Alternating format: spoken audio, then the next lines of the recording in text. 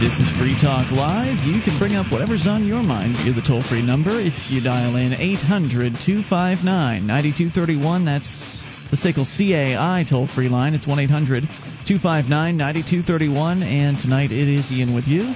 And Mark. And you can join us on our website at freetalklive.com. The features are completely free, so enjoy those on us. Again, that is freetalklive.com. Starting things out here tonight with a special guest interviewee who is actually sitting here in our studio, as we have had him at least once before. His name is Andrew Carroll. Andrew, welcome back to Free Talk Live. Yeah, thanks for having me back. Always good having you here, especially because, well, you're an outstanding activist who deserves to have some attention brought to what it is you've been up to for the past 6 months. Of course, if our listeners have been tuned in since January, they know that back in early January, in the middle of winter, you went outside here in New Hampshire and held out in your hand a piece of marijuana. Publicly, you had announced this in advance. You'd sent out a press release about it. The police got wind of it. They showed up, albeit 20 minutes late. Yeah. But they did show up, and they did arrest you.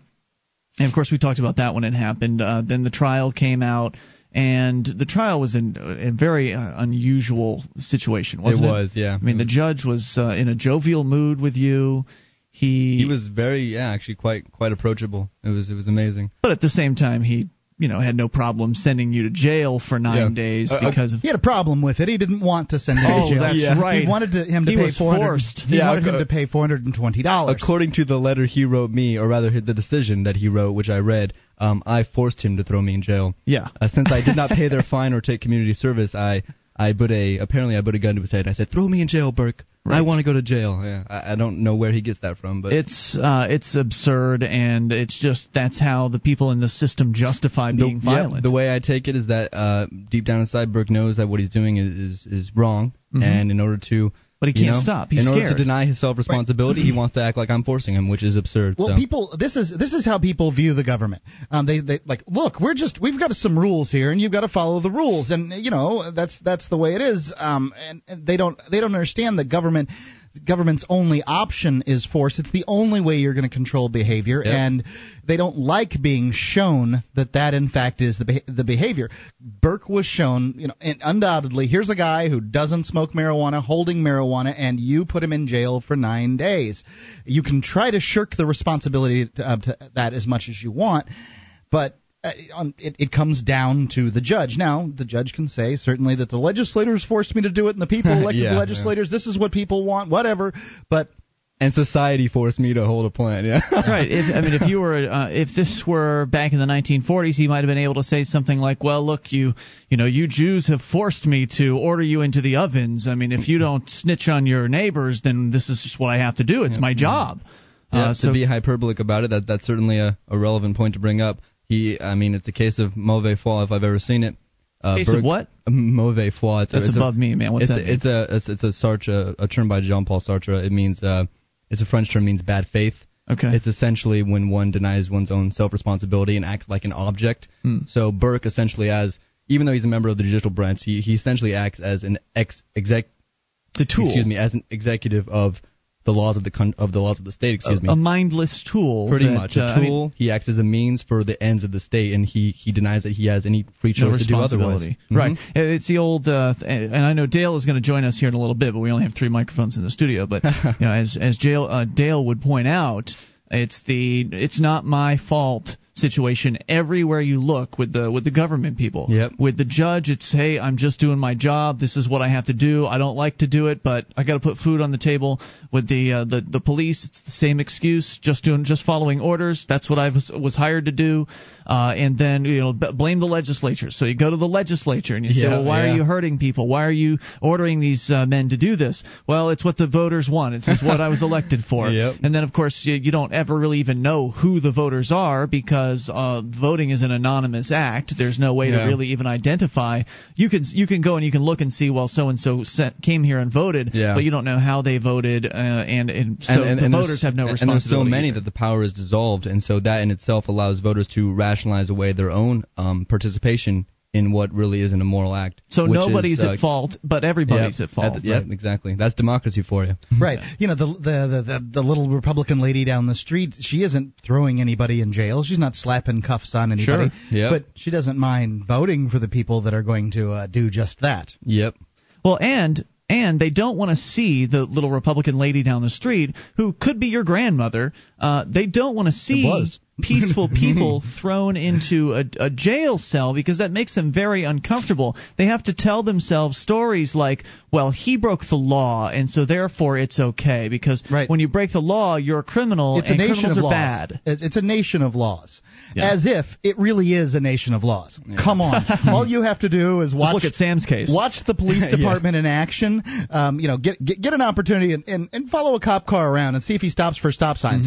And then, see how many tickets he gives out to other people who stop for stop signs. It's not a nation of laws. It's unfortunate because first and foremost, it's a nation of people. And if laws are destructive to people, then they, as far as I'm concerned, shouldn't be laws. And what we face with marijuana prohibition is a law such as that. Absolutely, and that's, of course, what you were standing up for, and you did it so bravely and so well. In fact, I don't know if you heard about the young man out in Washington who smoked a joint during his high school speech. I did not hear that, but I would love to see video of that. Yeah, this is it's breaking news, so I think it probably hit the news before you got out. Okay. But take a look around. I think his name is Ian somebody, and I actually threw out Ian Barry is his name. And I sent a message today to the newspaper reporter out there that covered the story to see if I could get him on the show, because I thought, wow, this guy is really in league with you. What he did was, and the footage that has come out so far is pretty awful. You can't hear much of anything, but you can generally see what happened. When I had read the story originally, he was giving a speech, a high school speech. He's 17 years old, and at the very end of this speech about legalization of marijuana, he pulls out a joint and lights it up in front of what I thought was a classroom. Because when you hear school speech, you think it's happening in a classroom, but if you actually look at the video footage, it's happening in an auditorium. So he had a huge audience in front of him for this. I want to meet that guy and shake his hand. Yeah, that is brilliant. Well, that's one of the reasons I want to have him on the show, is to thank him for doing what he did, because people that step up, like you, Andrew, and like this Ian guy, and other people that have stepped up and stood up for freedom, despite whatever the consequences might be, they should be recognized and they should be appreciated for what they've done. Thank you. Yeah. So other people will hopefully follow in their footsteps. And I think that if the guy gets liberty, and I don't know, I haven't talked to him yet, I think we should extend a personal invitation to him to come on out here. Oh, we should. Come out here and team up with some other people that are like you. So I just wanted to share that with you because I thought it was great. That's good. He got a huge response from the audience, too. I mean, they loved it. And he asked at one point during his speech, because I found the text of it online, how many of you have smoked marijuana? And, of course, nobody raises their hands, and then he makes fun of the audience because they're lying, because they're obviously lying. I mean, high school kids not smoking marijuana, please. So 1-800-259-9231 is the number. Perhaps you've got a question for Andrew Carroll. He is with us. Let's go to the phones. Dave is in Nevada. You're on Free Talk Live with Andrew. Dave in Nevada. Going once. Dave in Nevada. Going twice. Okay, I guess we don't have Dave in Nevada. Hey, you there? Hello? This is Dave. Hey, sorry. You're on the air. Go ahead. You're on with Andrew. Andrew, good to see you're out. Thank you. And I was just listening to last night's podcast today on my iPod, and that was when Lauren Canario called, and you could hear all those people in the background. I've been listening to you guys for just over a year, and that was like when I heard everybody yelling freedom, like William Wallace style. Mm-hmm. That was like one of the coolest things I've heard on your show. I have to say it was one of my favorite moments. It was one of those moments where if you had ever been an on-the-fence person about the Free State Project, or a doubter, one of those people saying, well, I don't know if this is for real. I don't know if this is really happening. It's for real, yeah. If you heard that call last night with 40 people in the background all yelling freedom as Andrew was walking out of jail, it was one of the most amazing moments, I think, in the history of the show. And it really shows that this is happening. I mean, this is a movement that will not be stopped, and it's just going to keep getting better. I had to go a considerable distance away from you just to hear what you were saying, and I still couldn't drown them out because they were so loud, because there's so many of us, and we're not going away anytime soon. Dave, I don't know if you had more. Hang on. If you do, 800-259-9231. We're going to come back with more of Andrew and your calls if you've got them, and hopefully we'll have some time to get into some jail stories here as well, because you were in there for 9 days. Inevitably, something interesting happened. You can bring up anything here as well. It is Free Talk Live. 800-259-9231. More with Andrew Carroll in moments. Alakeys.com is a community for self-learners. At Alakeys, you'll find tools to help you connect with people learning the same things you're learning, tutor other community members, and to make contacts that can help you find jobs. You can also earn money by sharing your know-how with others and contributing quality content. Visit Alakeys at alekese.com. Again, that's alekese.com. This is Free Talk Live. You can bring up anything if you dial toll-free to 1-800-259-9231, and you can join us on our website at freetalklive.com. The features are free, so enjoy those, and you can enjoy things like the archives. Going back for an entire year, all free for you right there on the front page of the website. Just go to freetalklive.com and enjoy those on us. Again, freetalklive.com.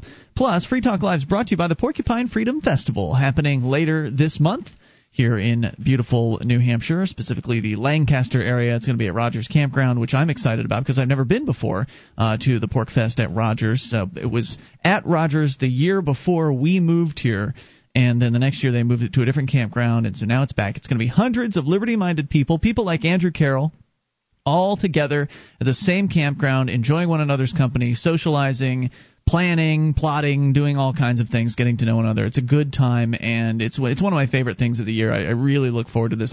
I don't know which I like more, the Liberty Forum or the Porcupine Freedom Festival. These are the two Free State Project events that they put on, Liberty Forum being more of a convention-y style atmosphere, the Porcupine Freedom Festival just being a fun campground style thing. They're both great. And they are both a blast. So come on out here. It's not too late to get registered. Still got a couple weeks left here. Go to porkfest.com to get all the details, learn about what's happening. And the things that you'll see listed on the PorkFest website, only a fraction of what's actually going on. There's actually more going on there, but you have to be there to find out what the other happenings are. So porkfest.com, P-O-R-C, porkfest.com. Andrew, are you going to be attending the Porcupine Freedom Festival this year? I certainly plan on it, yeah. Excellent. So you're going to be there. I know that a lot of the voices that you hear on this radio show, many of the hosts, of course, Mark and I will be broadcasting live every single night. We'll have our third microphone, and great people, activists like Andrew, will certainly be joining us to talk about some of the things they're doing. And if you're there, you can sit in and join the show for a little bit. It's like you're calling, except you're sitting on the third mic. So we have a lot of fun. We're at the Porcupine Freedom Festival, and we look forward to seeing you at that time. So Andrew is with us here tonight, taking your phone calls. He just got out of jail yesterday evening at 9 o'clock Eastern Time. He was removed from the Cheshire County Jail after having spent about 9 days behind bars for his civil disobedience, his act of civil disobedience, in that he decided to possess marijuana openly in public, was arrested for it, and then again thrown in jail for 9 days. So let's go to your calls, and then we'll maybe get to a jail story or two. Let's talk to Greg, or excuse me, not Greg. Dave is still on the line. Dave in Nevada. Apologize, Dave. Go ahead. You're on. You're back on. That's cool. I forgive you, Ian. It's okay. One thing that I had thought about both when Sam was in jail and both Andrew is, you see on the news a lot of people are, we thank our soldiers for fighting for our freedom and for killing brown people, yada yada, no. I say thank you to Sam and Andrew for fighting for my freedom. Yeah, Sam and Andrew have done more than the average soldier sure has. Yeah, absolutely. It's that kind of willingness to put it on the line, something that I'm not willing to do, number one, because I'm here in Las Vegas and no one's going to support me, but number two, I'm a family man, and I can't. Wait, no one's going to support you in Vegas? All the more reason to get out to New Hampshire as soon as possible. I heard that Nevada was a bastion of libertarianism. I heard that's going to be the next free state. You mean that's not true? I don't know. I've only been here 6 months, and I came from California, so I haven't 6 months and you haven't managed to find the vibe of liberty there. If you haven't noticed the difference between California and Nevada, then I would suggest you get out of Nevada immediately and come to New Hampshire because you will notice the difference. Yeah. There is a big difference between here and the Socialist Republic of California, but absolutely. But I'm so busy. I work a lot and I have 4 kids, and it's hard for me to get out and do things and that sort of thing. But even then, even with the network, it would be hard for me to say, yes, I'm willing to go to jail for 9 days because I can't do that because I got to put food on the table. Oh, yeah. I think that's entirely legitimate. That is, yeah. Yeah, so it's the same reason why I wouldn't want to go into the military, even if I was military, because I don't want to die because I got kids. So it's guys like Sam and Andrew and you, Ian, and you too, Mark, even though you're not going to go to jail. I'm not going to jail. That are willing to put your ass on the line for the rest of us. Like I am willing to say, okay, I'm going to contribute to the CD Evolution Fund. I'm going to send letters from mail-to-jail.com when I can. I'm going to buy at amazon.freetalklive.com. And I've signed up for the Free State Project already. Great, wonderful. And it sounds like you're doing everything you can from where you are, and I appreciate that. And I think that the support people are very important. Think about it for a second. When I, every day, all day, work to sell ads on Free Talk Live. If I didn't work to sell ads on Free Talk Live, Ian couldn't do this full-time. I couldn't do this full-time. Actually, I might be able to. You might be able to for a while. Until what? I don't know, you but I might do be it able anymore. But could you do affiliate relations all day long without working indefinitely? All day long without working? You wouldn't, for money. Never mind. I don't want to talk to you about it. Yeah, probably. The fact is, I work all day to bring money in so that this show can make it, so that it's supported, so that liberty activists here have a voice, and that in and of itself, although may not be the most exciting thing, certainly doesn't have the zip of going to jail for a couch on your lawn. It's activism, and it's all day. Yeah, there's no doubt that the support network is critical, and the more people we can have move here, even if they're just in supporting roles, it's going to make a difference. Now, I thank you for the call, Dave. Good hearing from you tonight. 800-259-9231. So, Andrew, you went into jail on the 2nd, I believe it was? 2nd? The 2nd of June, yes. 2nd of June, and they made you wait an hour before they actually let you in. Yeah. Then they let you in. You decided that you were going to try to do some non-cooperation, but they put you in a cell that was basically just concrete, right? And it was pretty uncomfortable. I was, even going into jail, even like the moment I was going to jail, I wasn't quite sure yet what my plan was in regards to whether I wanted to be in the general population or not. Part of me thought solitary might be a good idea, complete and utter non-cooperation, might be a good idea. And the other half of me was saying, no, I'd like to get in there and talk to people. Mm-hmm. And that side of me ended up winning. I ended up saying, no, I'll cooperate because I really want to meet the prisoners. I want to meet the people there. I want to get as much experience as I can of what jail is like in New Hampshire. The guards are going to be more likely to listen to you as well if they don't have to carry you around from place to place. Yeah, I got into one rather heated, not heated, but it was one discussion with one CO there, and then that was about it. So you went in. They obviously put you into the holding cells, which is the way it works. Is you're downstairs first, and then you go into a holding cell, and then you have to get what they call classified, where they determine, well, are you violent or are you non-violent, and they kind of look at who you are and what you allegedly did, and then they put you in a certain area of the jail based on that. So how quickly did they classify? Was it the next day?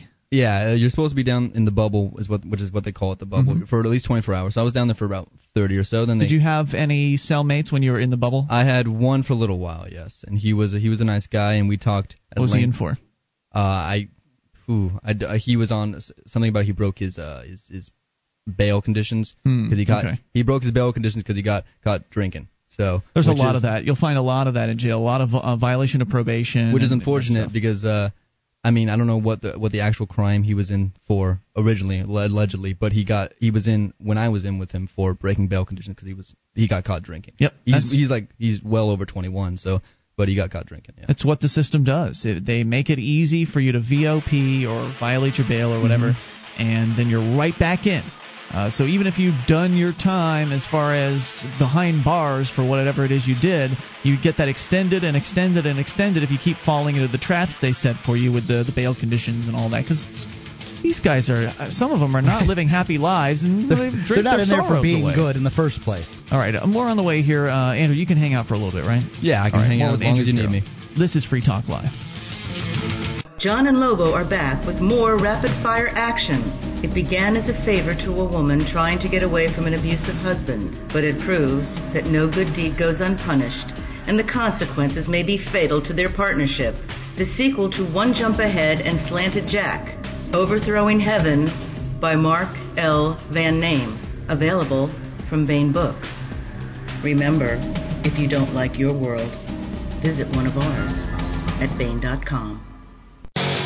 This is Free Talk Live. It's your show. You can bring up whatever's on your mind via the toll-free number at 800-259-9231. That's the SACL CAI toll-free line. Tonight, it is Ian here with you. And Dale. Dale sitting in for Mark. We're sort of trading hosts around here as we only have 3 microphones and have a special guest in the studio tonight. Toll-free number if you want to talk to him. He is Andrew Carroll, and he is a marijuana civil disobedience superstar. The number is 800-259-9231. I say superstar because you're the first of hopefully many. I don't know when the next is going to be, but you're the first person here in New Hampshire that I know of, at least, who's done any kind of marijuana civil disobedience. You held marijuana in your hand back in January. You announced it in advance. They arrested you. They threw you in jail for 9 days as a result. And now you're out, fresh out. In fact, you've not even been out for 24 hours at this point. Nope. And so I'm glad you took the time to come here. And I know that your girlfriend is waiting patiently for you. And so we'll try to get you out the door as quickly as possible. But just want to talk a little bit more about your experience, having this being your first time behind bars, which actually there aren't really bars at the. Well, I guess there are bars in E Block, but a lot of it's just glass that you cannot break, like glass, and a lot of metal that it's attached to. But anyway, it's the Cheshire County Jail is where you spent 9 days, and apparently, even though the guy that's in charge of the jail is a law enforcement against prohibition member, you explained to us last night that he couldn't let you out early because he can't let people out early if they've only been sentenced to 10 days or less. That is my understanding. That is what I heard from the other prisoners. I see. And from actually one of the COs as well. So I take it to be true from that. So highlights. What are some of the memories that you have? Looking back on the last 9-10 days of what you spent in jail, what are some of the things you'd want to share with people that maybe have never been in a jail before, or just things that really stand out to you that you think are worthy of mention? Jail in New Hampshire, as far as jails go, isn't as bad as jail in some rougher parts of the country. Now you only know this from talking to the other prisoners, right? Yeah. Oh yeah. Some of them have been in prisons in Miami and prisons in other parts of the country, and they'll tell you they're like one prisoner said the phrase was this is a kindergarten, really? According to him, compared to other prisons in the country. My experience was mainly just a boredom, and that was it. I got along with the other prisoners. They liked me. I was very congenial. They were very nice as well. They're all just looking to get out of there as soon as they can. They don't want to cause any problems.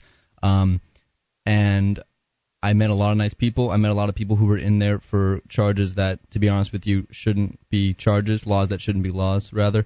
A lot of them were in there for laws that, probably should be laws, that you and I would agree that is immoral, and maybe they do belong in not a place like prison, because prison doesn't really rehabilitate anyone. Nor does it provide restitution to the victims. No, it doesn't do that either, which is something we should be focusing on, as Dale has remarked upon in the past. But certainly they believe that perhaps some of them do believe that they belong there, at least for a limited amount of time, to gather their senses and think about their life. But a lot of them are in there for stupid charges, and they don't deserve to be in there, and they're in there for 10 months, a year, a year and a half. I think it's responsible for a lot of the recidivism. I think it's actually making people more likely to come out and commit crimes again afterward. Especially if their life has been devastated. If you've been plucked out of your family, as many of them have, many of them have wives and kids at home, and they've been plucked out of that situation, having been perhaps the breadwinner in the house. Now the other people in the family are having a much more difficult time. So when they come back, if their family's still fortunate enough to be in the same house that they were in, I mean, for instance, my tenants were raided by the police here in Keene, and one of my tenants might be going to jail on marijuana growing charges. Wow. So they, at this time, are already having a tough time paying the rent. Yep. I don't know if I'm going to be able to keep them in that house if one of them is gone. A few of the prisoners, quite several, were saying that the only reason they even committed their crime, for instance, like something like theft or something like let's just say theft, that the only reason they did it was because they were homeless or because they really needed the money. Now, not that that's justification, but in their mind it is like, I had nowhere else to turn in their mind. I had nowhere else to go. Yeah. I was just stealing a little bit from someone who was rich anyways. I was stealing from a corporation who was rich anyways. So make it harder on them. They justify, and we throw them in jail. We take away their job that they might have had. We take away everything from them, and then we put them back out, and then they've got a record, and it's even harder to get a job. And how do we expect them to better their own lives? There's a whole bunch of factors coming together to making all these things, miserable because we're paying ridiculous taxes. Our economy is damaged by statism. Yep. That guy said he'd love to do protesting or go to jail for his principles, but he's struggling to support his family and pay bills. Yep. And all of that, it's all exacerbated. And people say and people say anarchy is chaos. But to me, what the government does is the true chaos, because the government steps in and they impose upon the world a struggling and class dichotomies that otherwise wouldn't exist. Dichotomies between the political class and the non-political class, between those who are in jail and those who are not. Mm-hmm. And that kind of environment really affects you. The people in that jail, we all wear the same colors. The guards all wear the same uniforms. Sure. It's a real dichotomy that is forced upon you day after day for 24 hours.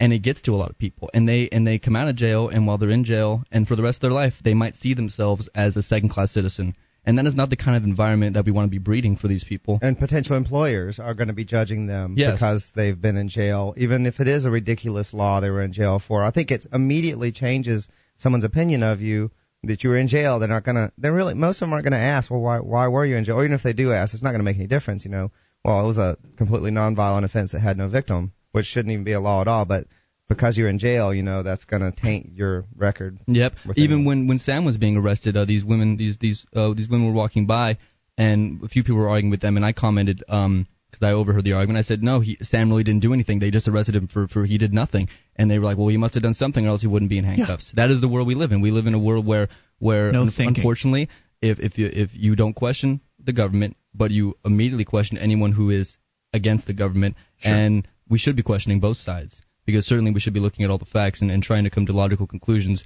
or at least conclusions that fit with our own morality. Well, and if we start doing that more often and setting the example of, look, we're not going to let this slide by anymore, and say we've had enough and we're willing to start doing something about it, hopefully that'll catch on. People will see us, the liberty activists, standing up and speaking out in favor of freedom and against aggression against our peaceful neighbors, and that'll change people's hearts and minds. It's going to be one person at a time. Over time, it's going to be a process.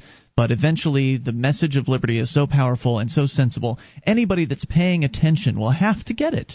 I think you picked such a great choice for an act of civil disobedience, too, because the best ones are the ones where the law is so clearly bad in the sense of there's really no victim. Yeah. It's a completely nonviolent crime. There's no victim. You made a really good choice, and those are the kind of things I think. The more silly the law, the better it is as a choice for an act of civil disobedience. Yeah, of course. It just makes it all the more potent. One of the things I really liked that you said last night, and I felt like I could relate. I mean, having only been 3 days in that same jail, when I got out, when people started asking me the questions about my experience, I thought about those other guys, and that's one of the things you said last night was, look, you were in for 9 days. A lot of these guys are in for 9 months. And many of them haven't harmed anybody else. That's the only thing I've been thinking of for the past almost 24 hours now. It's tragic. No, it is. And the entire time I was in jail, I felt bad that I was getting out in 9 days. Yeah. I felt guilty, and that's an awful feeling. But I mean, here I am, and I had no what's the word? I did not support putting these people in jail, and yet I feel guilty. I feel personally responsible that these men and these women are in there for things they shouldn't have done, and yet the government and people across the country don't feel guilty. Every one of us to ignore them. Every one of us should feel guilty, and every one of us should have a conviction right now just to fix this. But those men are conveniently placed in a location that is very far away from everybody else. Yeah. And as Sam has said, when he used to be of his old mindset, if he ever drove by a jail, he'd just think, well, that's where the bad guys are. Yeah. So your average American isn't thinking one little bit about the poor men and women that are sitting behind bars all across this country in record numbers. I mean, if anybody's been paying attention to the news, you've seen the stories that America locks up more of its people than pretty much any other country out there, any other country. So it's absolutely something that people need to be paying attention to. But unless you are a part of this movement, or you've been on the inside yourself, or you've had a loved one that's really close to you that's actually been in there, you don't know what it's like. And I think that's why it's so useful having our activists go in and experience this from the inside, so we can communicate to others exactly what is going on. And as you said, even here in New Hampshire, it's like cakewalk compared to some of the other jails around the country. Yeah. So I thank you for coming on the show tonight, Andrew, and being here with us. And, thank you very much for having me again. Your situation. And I know what's coming next for you is you're going to run for political office here in New Hampshire. 2010, I'll be running for state rep in Keene. Great. Well done, sir. Thank you for coming on tonight. Thank you very much for having me. More on the way. This is Free Talk Live.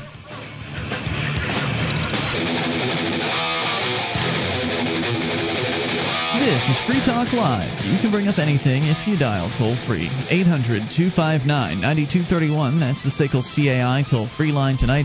It's Ian with you. And Dale. And Mark. And you can join us on our website at freetalklive.com. All of the features we give to you. Now, if you like the show and you want to help support Free Talk Live, you can become an amplifier for as little as $3 a month. We take that money and reinvest it into the show, get on as many radio stations as we possibly can, bring more internet listeners on board, expose new people to the ideas of freedom.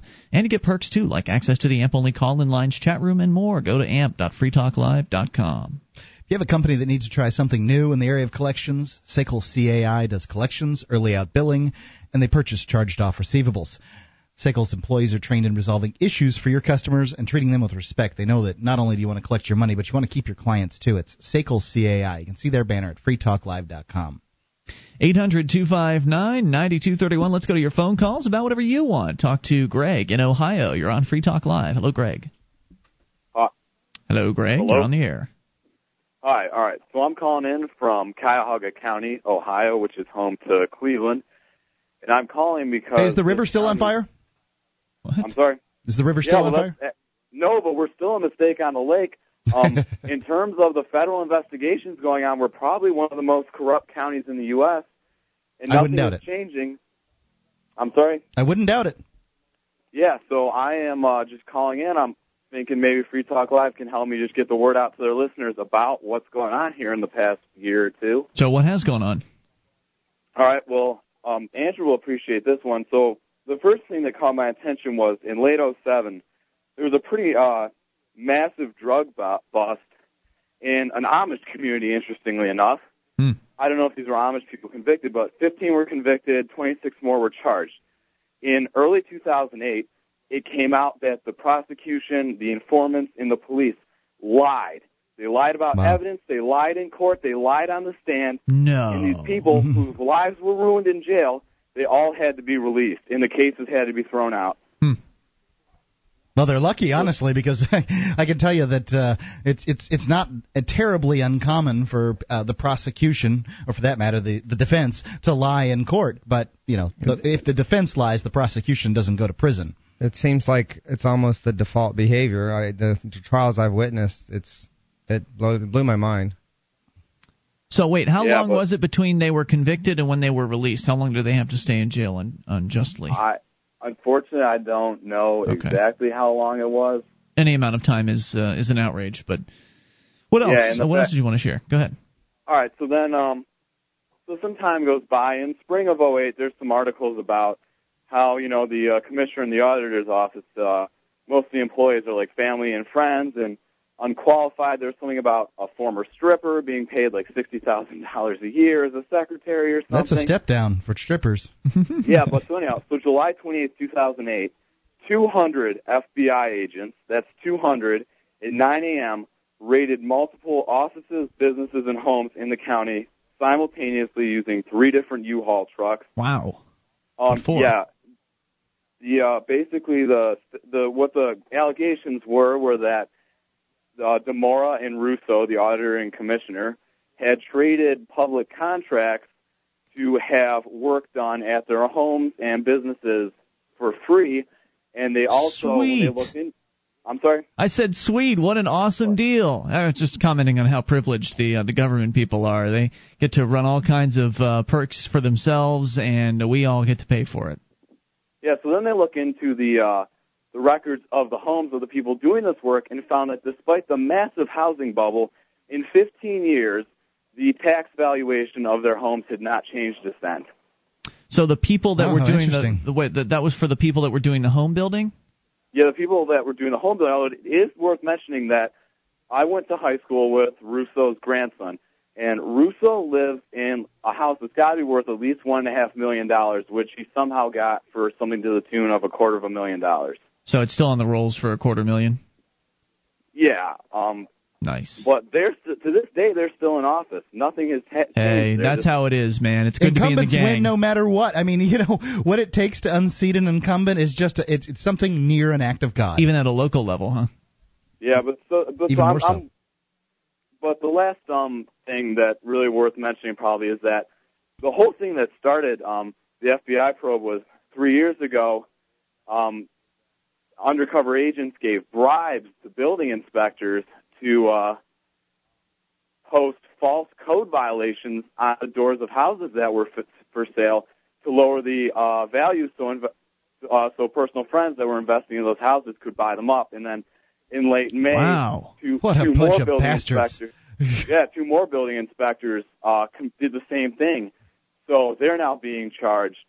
And like I said, the problem here is, despite the fact that the economy is crashing, all I read in the paper is people talking about how the state government needs to change this. We need to elect different people. And as listeners at Free Talk Live know, as long as we're looking for the government to fix this, as long as we're waiting for the FBI office in Chicago to send their prosecutors down and put these people in jail, nothing will get fixed. There is no libertarian community here in Cleveland, so I thought maybe the show could help me just get the word out. Well, I hope it gets the word out for you. I don't know what you expect to happen as a result of that. I'm hoping maybe people in Cleveland are listening to the show, and I have an email address. It's countycrisis08@gmail.com. If you're in the area and listening and you want to do something about this, shoot me an email. What do you got in mind? I have no idea at this point. But at the very least, maybe we can just go down the street and hold some signs, because I think people have forgotten a lot about this, and maybe we can just remind them of what's going on here.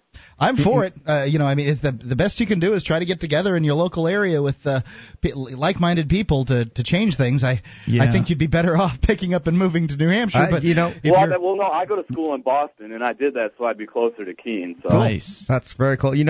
This reminds me. Someone brought up on some message boards, on our Keene message board, saying, "Hey, I want to do some stuff in my local community. What do you guys suggest?" And I want to encourage him, and absolutely do some media, do some, maybe you can do some riddle reports in your area and everything, but you don't have the support network we have here and everything. And you can try and do the same thing there and get people organized to do it, but understand that the people who are here in New Hampshire and especially in Keene, they are people who are so passionate about liberty that they uprooted and got a fresh start here. That's how much they love liberty. So understand that's the kind of passion we have here, is people who are willing to uproot. So I really have my doubts that people are going to be able to copy what we're doing here. I say best of luck. I mean, I hope so. I hope I'm wrong. I think FIJA outreaches are probably they're easy. They have good literature. You can hand it to people. They get an opportunity to look at things. So I think that that's probably the most efficient way to go from an individual standpoint. But the caller has specifics that he's working on. And, Greg, good luck out there. Thank you for the call tonight, 800-259-9231. You actually bookmarked that thread you were talking about, because one of our local, the guy that runs the Ministry of Propaganda here in town, Richard posted a wonderful song to the guy that was asking, well, what can I do where I am? And here's the song. Back home, I'd put up flyers, alert the local press, burn up the Yahoo wires with each last email address, reserve a room for meeting, then sit and drink a cup, ready to make greeting, and no one would show up. I have a certain facile wit and ample will and guts, but fail, then try again, then quit. No sense being a putz. The skinny from New Hampshire said that freedom's growing there. I only know it damn sure isn't any other where. I moved on out and dived on in with signs and songs and such. I don't know quite where to begin because there's so damn much. Where once I'd try to sound the call and no one heard my voice, there's no time here to do it all. You have to make a choice. The work is mighty tough, though fun, but wait, there's more, 'cause when it's done, there's time to spend on other stuff. The play is mighty fun, but tough.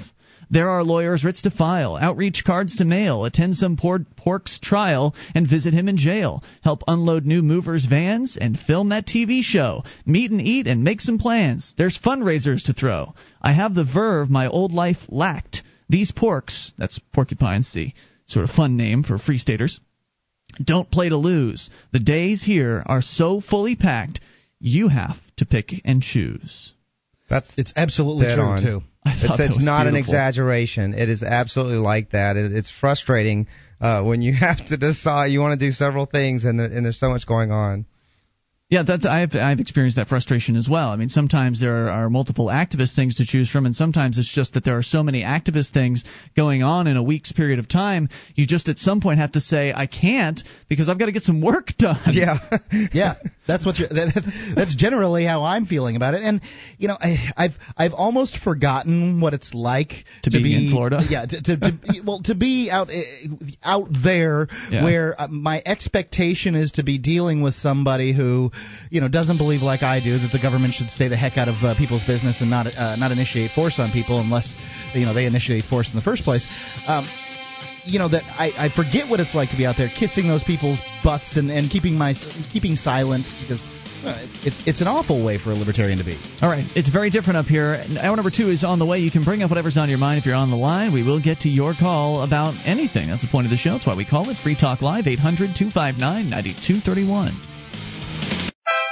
SwissAmerica.com reports Wednesday gold prices steadied above $950 an ounce despite a firmer dollar as stocks fell on Wall Street. Gold last traded down 50 cents to $954.10. Silver fell a nickel to $15.17. As confidence in the world's leading fiat currencies erode, gold's immutable role as the universally recognized alternative to paper money is plain for all to see. Gold's relevance as currency cannot be canceled, reports thefool.com. More at SwissAmerica.com. Friend, this is Pat Boone for Swiss America. Let Swiss America help you get gold for safety, peace of mind, and growth without spending a dime. It's time to get inspired. Take the first step today. Ask for their free Golden Retirement Kit at $30 value.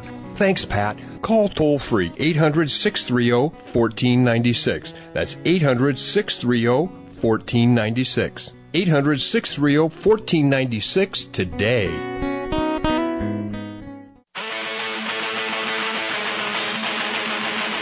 Free Talk Live. We are launching into the second hour of the program, and you can bring up whatever's on your mind. Toll free, 800-259-9231. That's the SACL CAI toll-free line.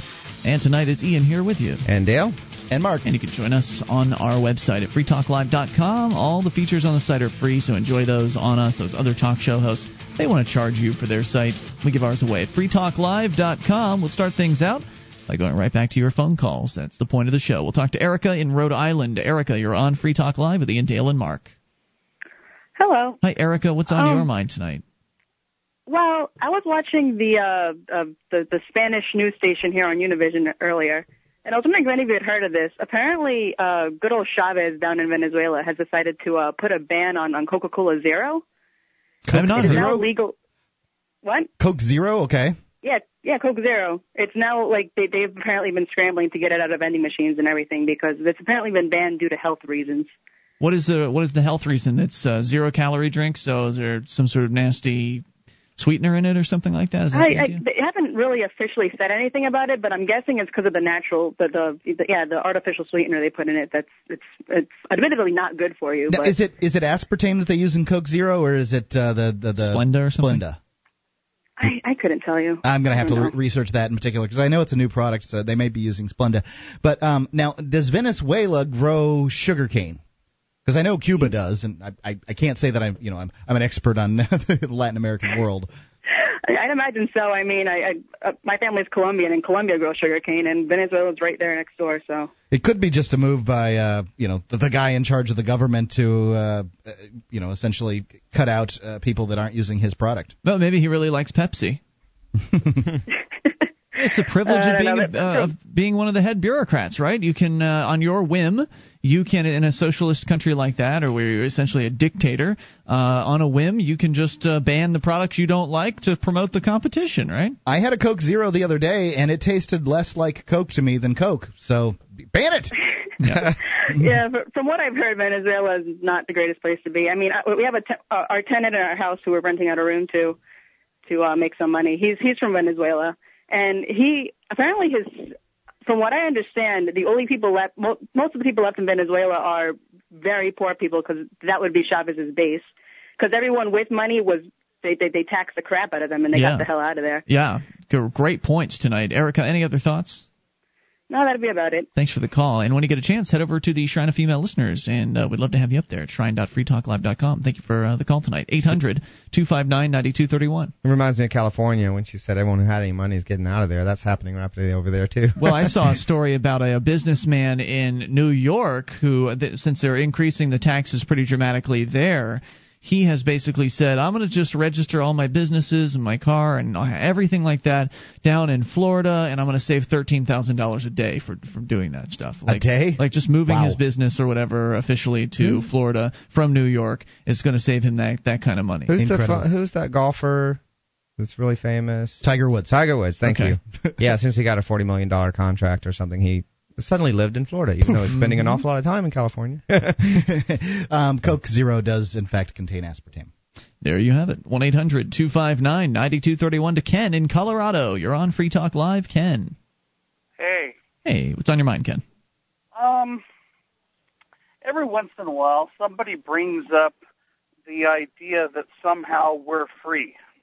And, we live in a free country, and the way it works is we're free, and then the principled libertarian says, hell no, we're not free.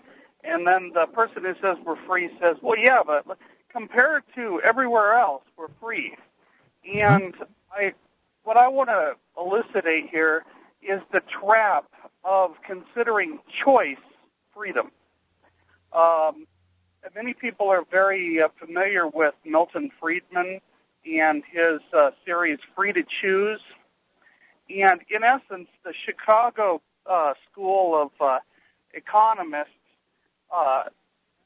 kind of draw a parallel between choice and freedom and pretty much consider them equal. Whereas if you look at the Austrian school, they look at a better freedom, which is a real freedom that's actually people being free as opposing to have a lot of choices. And a couple days ago, you guys were arguing on the show about, well, are we free? And Mark thinks we're free, I guess. And I think we're freer than some. Oh, there you go. Yeah, and I just want to elucidate that choice is not freedom. We have choices. We have slaves have choices, but we have. What are you talking about? You can choose Democrat or Republican. You don't feel free. What's that? You can choose Democrat or Republican, and you don't feel free. Right, exactly. That's the point. Slaves have choices. So choice is not the same thing as freedom. Granted, if you had all your choices, you would be free. But we don't have all our choices, so we're not free. I'll take more choices over fewer choices, won't you? More choice is good. But when you try to say, here's the trap. When people try to use government to give us more choices, they usually don't make us more free. Oh, yeah, I agree that anytime you leave something to government. It's like a free speech zone. They tell you, they give you a free speech zone, like they've granted you something. Within this area, you have free speech. But what you should be looking at is go, wait a minute, that means that outside the area, I don't. You just took away freedom. You didn't give it to me. And that's why I brought up Milton Friedman and the choice in the Chicago School gang, because their embrace of more choices, often through government, puts us in that trap. And I just want people to realize that choice is not freedom. Often choice comes with freedom, but when you ask government to give us more choice, it's rarely going to give you more freedom. Yeah, well, it's an important distinction. I don't even know if government could give you more choices. I mean, if you think about it, all government can do is really constrict and restrict. And so by taking more, in order for government to do more, whether it's have another government program or expand a government program, they have to take money by force, by threat of force, out of the productive economy, away from productive people, and then allocate it in the way that the government thinks is best, which seems to be it seems to me that on the whole, that process is going to result in fewer choices available in the marketplace. I agree. However, the way they do it, typically they like to talk about the consumer. And of course, the idea of a consumer is bogus in the first place, because aside from those people that truly are government wards of the state, we're all producers and consumers. That's a good point. Or wards of someone else. And so the concept of the consumer is bogus. But typically what they like to do is they like to say they're going to give the consumer, let the consumer have more choices. Like, for example, they're going to let us all have health care by requiring us all to have health care of the types of rules that they will require the healthcare companies to provide the care with. Well, I don't see that as improving choice, though. The government getting into healthcare limited choices up to this point, because half of every healthcare dollar at this point is spent by the government. Mm-hmm. So to say that we have a free market in healthcare is absolutely ludicrous. Right. And the government restricts. They will continue to make it worse. Right. They have all kinds of restrictions in the healthcare industry, which. So the system that we have now that limits people from having health care, and a lot of people would just like the choice of having one health care provider and let it be crappy. Like they'd rather have crappy than nothing, which is what a lot of people feel they have, even though they could probably go to emergency rooms because the government has regulated emergency rooms and forced them to provide free care to people. But people would prefer to have the right to go. So the government created the problem, and now people want the government to solve the problem. It's really silly. That's the process. I'm considering more and more that the government created rights, too. Yeah, the government gives you your rights. In order to deprive us of liberties. Interesting observations tonight, Ken. I thank you for them. Thank you for the call. 800-259-9231. That is the SACL CAI toll-free line. It is, and I realize he wasn't saying this, but if government ever gave people choices, then we could look at the places around the world that have the most government, and you can see that the choices are very limited. The choices stink. Yeah, look at North Korea. And when you talk about, we're freer than other places, in certain aspects, you can find probably areas where we're freer, but you can also look at the fact that we lock up more people than any other country. Does that mean we're the freest country?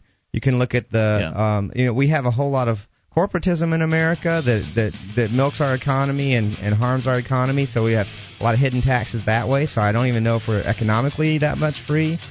I like how he's distinguishing the difference between choice and freedom. You either have freedom or you don't. Otherwise, all you have is a difference in choices. It's an interesting viewpoint. And I like it. 800-259-9231. You can bring up whatever's on your mind. One group of people that have fewer choices now are poker players. We'll tell you about it coming up. Free Talk Live. This is Free Talk Live. It's your show, and you can bring up whatever's on your mind. Toll free at 800-259-9231. That's the SACL CAI toll-free line tonight. It's Ian here with you. And Dale. And Mark. And you can join us online at freetalklive.com. The features we give to you, so enjoy those on us, including the Shrine of Female Listeners, the wiki, the archives, all free at freetalklive.com. Do you enjoy making your own tools, doing your own repairs, constructing things out of salvaged materials? If so, join James Ballieu at PaladinPodcast.com to learn what's new in his survival book, Makeshift Workshop Skills for Survival and Self-Reliance. Browse more than 800 other books and videos at PaladinPress.com on topics like survival, firearms, martial arts, and more. Remember, it's PaladinPress.com, and the podcast is at PaladinPodcast.com. So the story is out of the AP, where an advocacy group for online poker said Tuesday the federal government has frozen more than $30 million in the accounts of payment processors that handle the winnings of thousands of online poker players. The Justice Department long has maintained that internet gambling is illegal, a view the poker group challenges. That would be the Poker Players Alliance, telling the Associated Press the U.S. Attorney for the Southern District of New York instructed three banks, Citibank, Goldwater Bank, and Alliance Bank of Arizona, to freeze the accounts. And as we've said before on this show, if you've got a bank account and if you want to live in society, most people have to have one, don't expect your bank to ever stand up for you when the feds come a-calling or the stadies or whoever it is comes calling. They just don't.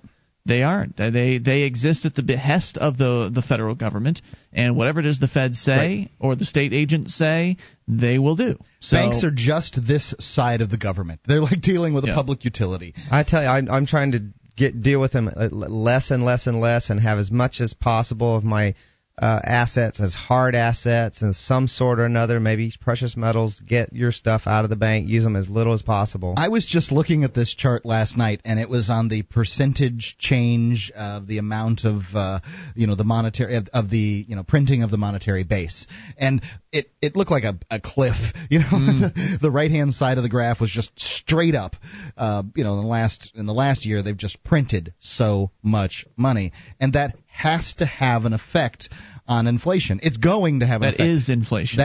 Right. On the increase of prices, and the fact is your Federal Reserve notes, your dollar bills, are going to become less and less. Just to point out, I don't know if it's been clear, inflation is an increase in the money supply. Prices tend to increase as a result of inflation. It's a side effect of it. It's an effect of inflation. It is not inflation. Raising prices is not inflation. Prices can change for other reasons, but when you're seeing across the board price increases, there's a good likelihood that's why. But at the same time, the way to hedge against that is to buy gold and silver now. Didn't LouRockwell.com point out at one point, and maybe it's changed at this time, I don't follow the money trail too closely myself, but didn't they point out that there's also a lot of deflation going on? So while on one hand they may be printing out a bunch of money, on the other hand, those loans that are getting closed out and all of that's money that's disappearing from the system.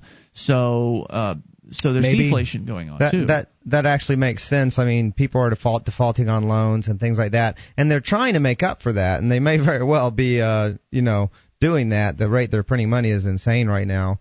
So it's very possible. I think there's still, in certain areas in particular, you're looking at probably more deflation. I think that I suspect, for instance, that the housing market is bottoming out now and may not go much lower as they're starting to do all kinds of mechanisms to stop it.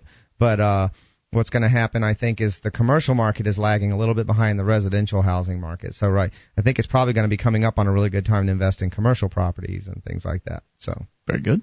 We'll continue the story here from the AP, where documents obtained show a magistrate judge in the district issued a seizure warrant last week for an account at a Wells Fargo bank in San Francisco, and the federal prosecutor told the Alliance Bank to freeze the accounts. In a letter dated Friday and faxed to the bank, the prosecutor said accounts held by payment processor Allied Systems Incorporated are subject to seizure and forfeiture because they constitute property involved in money laundering transactions and illegal gambling offenses. Another letter faxed that same day. They say the bank ask the banks to treat the funds as legally seized by the FBI, saying that the government has probable cause that the gambling payments of U.S. residents have been directed to offshore illegal internet gambling businesses. The FBI has the authority to seize proceeds of specified unlawful activity without a warrant under exigent circumstances, according to their agents. In addition, a grand jury, did you know that? All you have to do is just say, hey, we're in a rush. We don't need a warrant. In addition, a grand jury subpoena issued last week seeks communications, financial transactions, and processing services between the company and internet gambling operations. They also seek corporate records and bank accounts. So I guess your money doesn't count when it comes to the Fifth Amendment and them being required to have. I guess what they would point out is it's not your money. Yeah. They would say it's theirs. It's the government's money. It's got their pictures on it. Yep. So that, of course, is resulting in a lot of people having a tough time. There was one story about a gambler. I don't know if it's in this story. I saw a couple of different ones about this. I guess one gambler had a $10,000 check that he was expecting. And, when you get a check from a company, it seems like a legitimate thing. You think you're going to be able to cash it. He tried to cash this check, found out that it wasn't cashing, and then ended up discovering that, the feds raided the account. So when they wrote the check, it was a good check. And had the feds not come in and stolen his money from him, or frozen it, which is the same thing, then he would have been able to collect his winnings. Now, it's so silly that people can't go online and gamble if that's what they want to do. You can. You just have to work around it. Right, there are certain laws in place that make it a little more difficult now. Right, and that's the thing. I mean, why should the government be making it difficult? At the very, very, very least, they could tax it. Well, the reason they're doing that, Mark, is because of the Good Old Boys Network, at least as I understand it. There are certain entities, the casinos in Vegas, Atlantic City, the Indian casinos around the country. There are certain established dog tracks, established interests that really don't want people online gambling. I mean, if you've got people they don't that want to compete with it, yeah. Right? You've got people that are they're addicted to gambling. They need to get their fix somewhere. these gambling casinos want them leaving their home to come to the casino so they can buy their alcohol and their cigars and cigarettes and pump money into their tables and their machines. Whereas if all you have to do to gamble, to feed that addiction of needing to gamble, which a lot, I'm not saying all gamblers have this, but there are certainly people that do. If it's easier to feed the addiction, they're just going to feed it at home. So if they can just sit down behind the computer screen and do their gambling there, especially if they're trying to hide it, like from a wife or a husband or something like that, you want to hide it from your significant other. And if you were trying to leave the house in order to hide your gambling addiction, then that might be a little more difficult. You'd have to make up excuses for where you're going and things like that. Whereas if you're just on the computer, no big deal. I mean, you just control Alt-Tab over to another window or something like that. I spend all day on the computer. Yeah. So would Laura know if you were going to gambling websites? I guess she'd know not, because of the credit card bills. Yeah, or whatever, right. Like I have money. I haven't had money in years.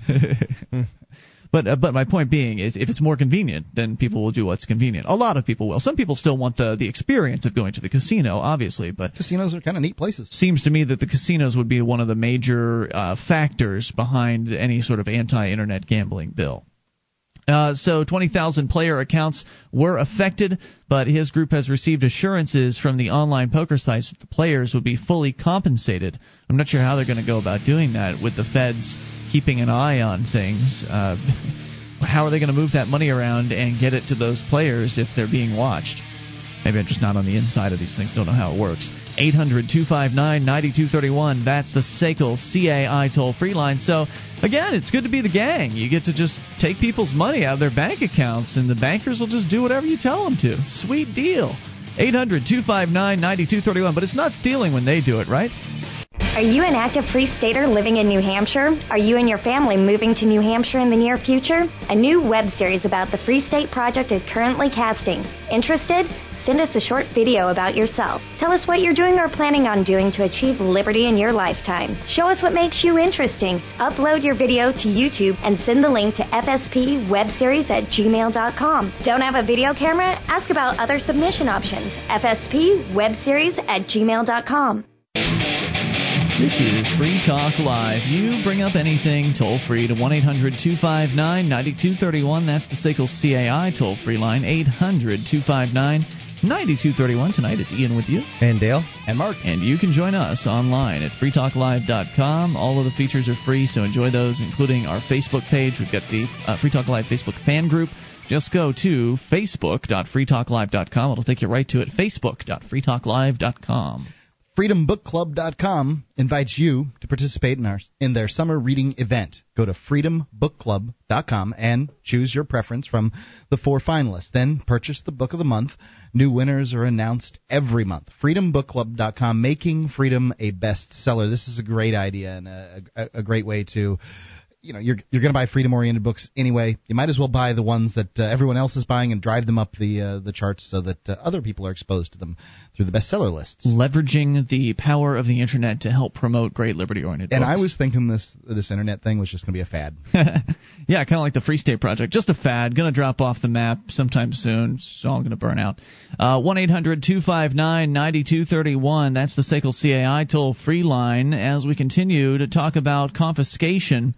The confiscation that went on that we were just discussing is the $30 million in players' funds that was stolen by the federal government and I think it was the state of New York from poker players who had engaged in online internet poker, internet gambling, and they just had their stuff stolen from them. And that's what you can do if you're in the government. You get to go and take things from people, whether that's their car or their home or their cash. You get to take them, and all you have to do is just label it something different besides stealing. Eminent domain. Let's be clear that the people that are taking it, the government agents that are taking it, they're not keeping the stuff. By and large, it happens, certainly, that they do keep the stuff. But asset forfeiture, there's plenty of things that they get out of that they personally benefit from. Well, not personally. They drive around the vehicles and things like that. No, and they're getting salaries that they know very well are being supported by that stolen money. Yes. So they're being paid. They're like, it's like you may as well pay someone to go and collect from... Pay Guido to go and bust someone's kneecaps to collect a loan payment for the mafia. You're being paid to go do something. You're not getting the money yourself, but you certainly know that your salary is dependent on that stolen money. There's that, and then there's also the perks. Let's leave out, Mark, the fact that in the war on drugs, with the asset forfeiture laws that they have, they can stop you, pull you over. If you've got a stack of $5,000 next to you, they can take that. They can hold a form out to you, as they've done down in Bradenton, Florida, and I think they're also doing it in a little town in Texas, probably all over the place. We just haven't heard about it. They hand you an asset forfeiture form and say, well, look, you know what, we're just not – we'll withhold charges if you'll just sign this form, and we'll just take this away, and we'll let you go. So they get $5,000. They get you get a piece of paper with your signature on it, and you get to drive away. So what do you think happens to that $5,000? Well, it doesn't all get reported. 1,000 of it will get reported. Maybe it won't get reported at all. In the specific instances, it's that certainly happens. And it happens more often than you know. It just happens more often than you know. So we could just put that aside and then go on what Dale was saying, that not only are their salaries paid by, in many ways, this asset forfeiture helps promote their salaries and continue to keep them there. It helps get them the benefits that they have. That money, I'm sure, ends Job up making security. It makes it into the pension packages, because they take that money in and they invest that stuff. These governments have huge investment funds. Most local, state, and even the feds, these governments around the country have these CAFRs, comprehensive annual financial reports, that you can look at. You can look and see what their funds are like. They take your money and invest it, and then they retire on that later on down the line. Plus, we've all seen how wasteful government is. Whether it's the story that we had one time about the military guys just shoving tools off the side of an aircraft carrier so they could order new tools the next year. That same stuff happens in the government bureaucracies, where it's not the military. They're just sitting around an office. Hey, guys, we got this budget. Let's order some brand new laptops. And what do we do with these old laptops? Well, you can just take them home. I don't know what they do with them. They may give them to charitable organizations. Whatever it is they choose to do with them. They'll take care of themselves first. But they have to use up their budget. Otherwise, their budget will be diminished by the amount they don't use the next year. Need a new leather chair for the office? You can take the other one home. No problem. Enjoy. And that is essentially a big problem with it, is that it is there's this disconnect. You have a branch or whatever who knows their budget's going to go down if they don't spend more, and so of course that's part of the reason why governments always grow and they don't shrink. The reason I was continuing on the whole idea of, you get, as a government person, as a government agent, you have the ability to just steal things. You have the ability to do all of this horrible these horrible acts to your fellow man, and you get to just pawn it off, saying, well, it's my job, and it's not stealing when we do it because, well, the people voted for this. This is what they wanted. And I have to say that I don't know if that even applies to most people. Did most people want to get pulled over for speeding and fined hundreds of dollars? Do most people really want to be treated that way? I find it hard to believe, and I know for a fact that if you talk to the homeschooling people, they will tell you that they don't want to be treated the way they're being treated, especially over in California, where they're working towards outlawing homeschooling. I don't know how close they are toward it, but the story I have is out of the UK. Well, if we're going to talk about homeschooling, I had an interesting conversation. During the day, I make telephone calls to all different kinds of people trying to get advertisements for Free Talk Live. And in this particular instance, it was a woman who was in New Jersey working at an ad agency. Very nice lady. Have talked to her a great deal. And kind of through the conversation about me going to the New Media Seminar, we got talking about her politics and what she believed. I'd kept myself very neutral and didn't talk to her about what I believe. Yeah. And somewhere along the line, and this is the unfortunate thing that it's unfortunate you've got to be like this in the advertising business, but it's not my job to talk to her about politics. It's my job to sell her ads. Sure. So somewhere in the conversation, essentially her statement was homeschoolers, she considers them all Unabombers. That's crazy. It's that was the statement. What did you say to that? Something similar to that. I'm like, really? So, which package did you want? Wow. What do you do with that? Yeah.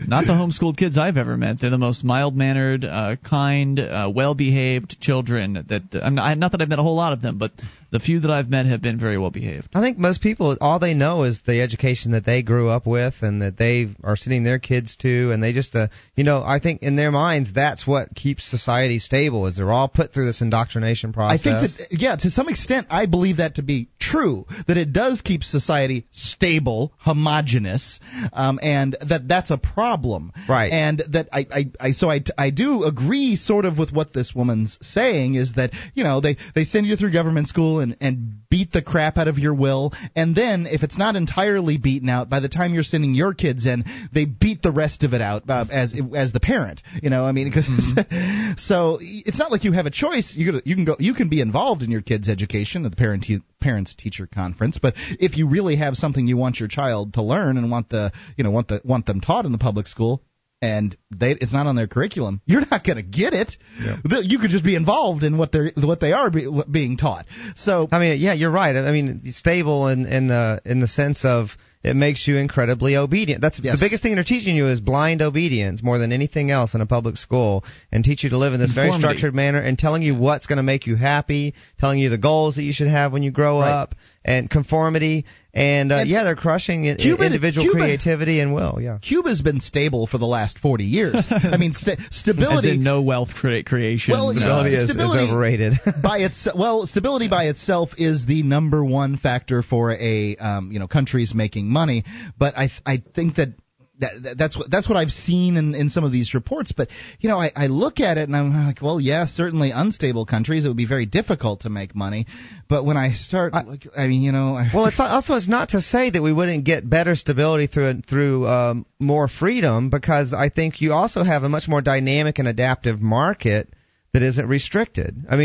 I can't even imagine how much wealth we aren't producing because of all the restrictions on not just on our markets, but on our personalities from these schools and from our creativity and things like that. Yeah, the wealth drain is incalculable. I know Dr. Mary Ruart in her book Healing Our World just estimates, based on the regulations and the taxes that we're paying and obeying, that it's probably at least 8 times as much wealth that could be created within weeks of dropping all of those regulations and taxes just really quick.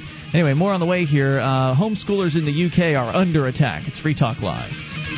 John and Lobo are back with more rapid-fire action. It began as a favor to a woman trying to get away from an abusive husband, but it proves that no good deed goes unpunished, and the consequences may be fatal to their partnership.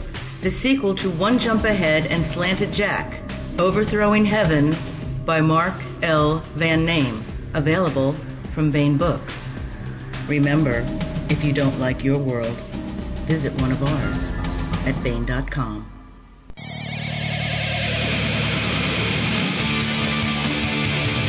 This is Free Talk Live, your show. You bring up whatever's on your mind. The toll-free number is 800-259-9231. That's the SACL CAI toll-free line. It's Ian here with you. And Dale. And Mark. And you can join us on our website at freetalklive.com. All of the features are completely free, so enjoy those on us. Again, that is freetalklive.com. And if you like the show and you want to help support Free Talk Live, you can shop with us at amazon.freetalklive.com. Just enter Amazon through that link, and a percentage of your purchase will at that point go to Free Talk Live. Doesn't matter if you're buying used items to save a few bucks or brand new with free Super Saver shipping on a whole lot of items. We will get a cut if you enter through amazon.freetalklive.com. Now, in the past on this program, we've talked about the line in the sand.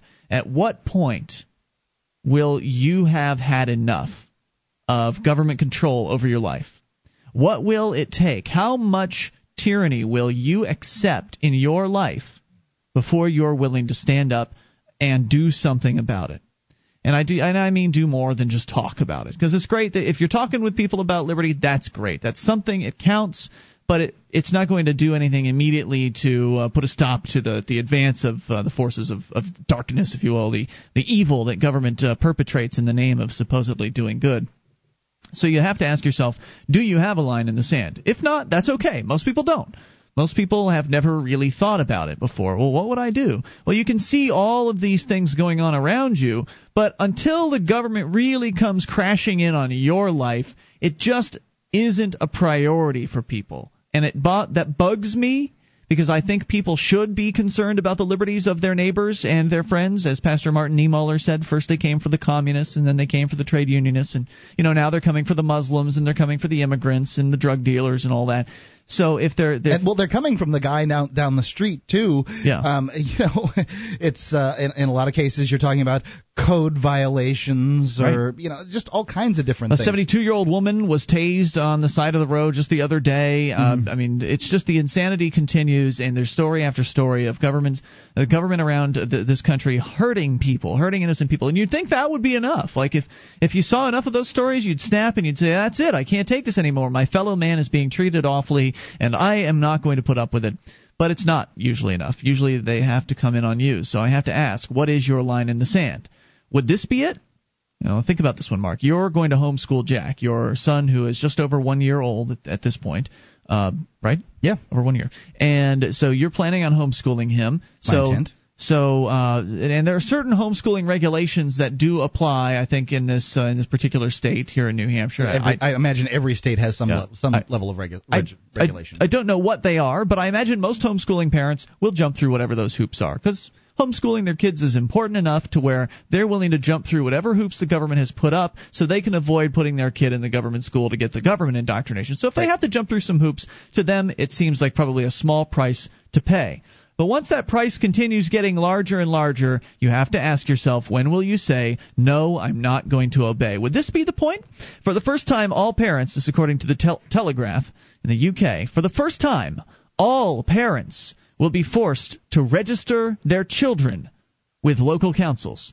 Extra support will also be made available as part of significantly strengthened guidelines to regulate education for up to 50,000 under 16-year-olds in the country of England.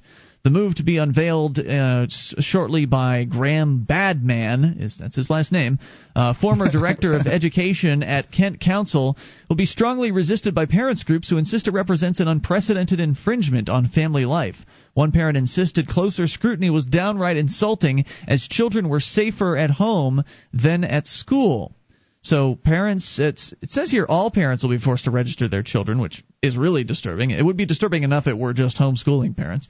But Ed Balls, the children's secretary, said his review is based on the need to strike the right balance between two important principles.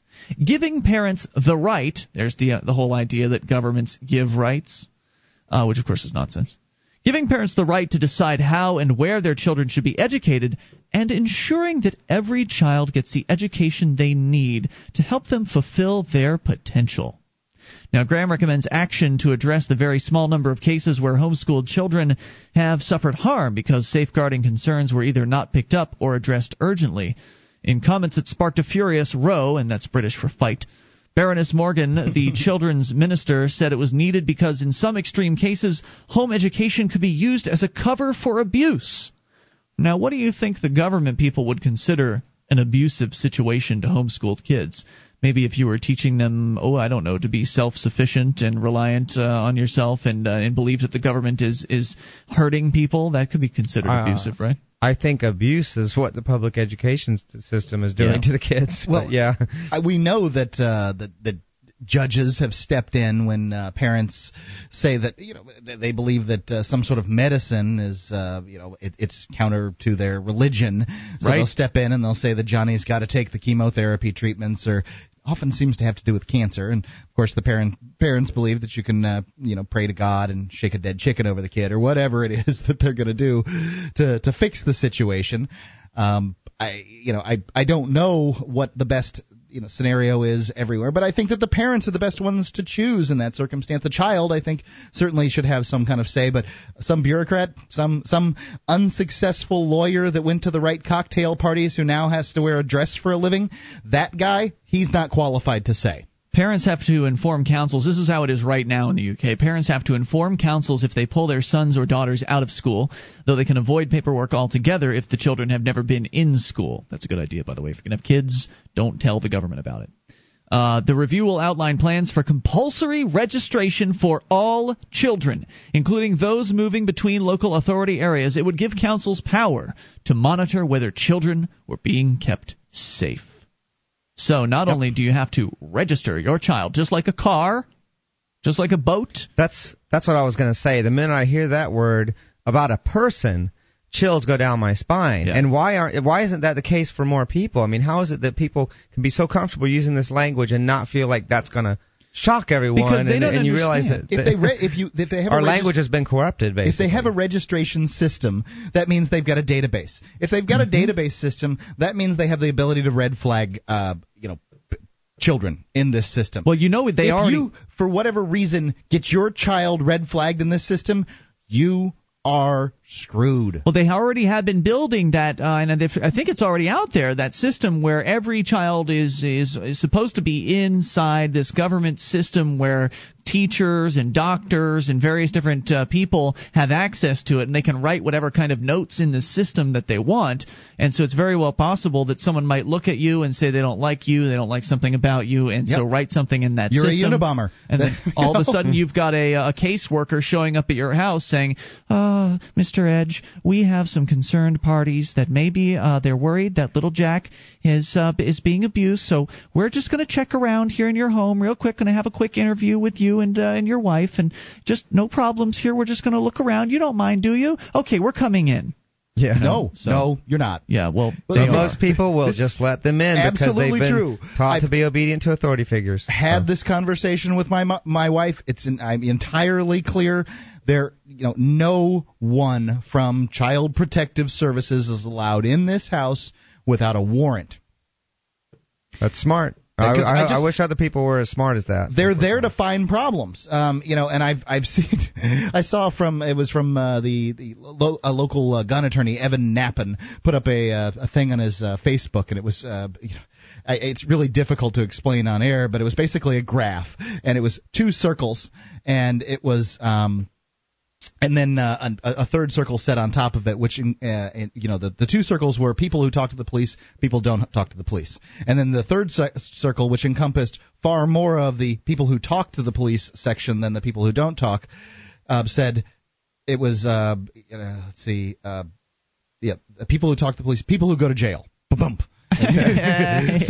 Far more people that go to jail talk to the police than the ones that don't. Yeah, we've twice now, just people, police or some other person for some other bureaucrat has come to our door and we just didn't answer, and they went away. It blew over.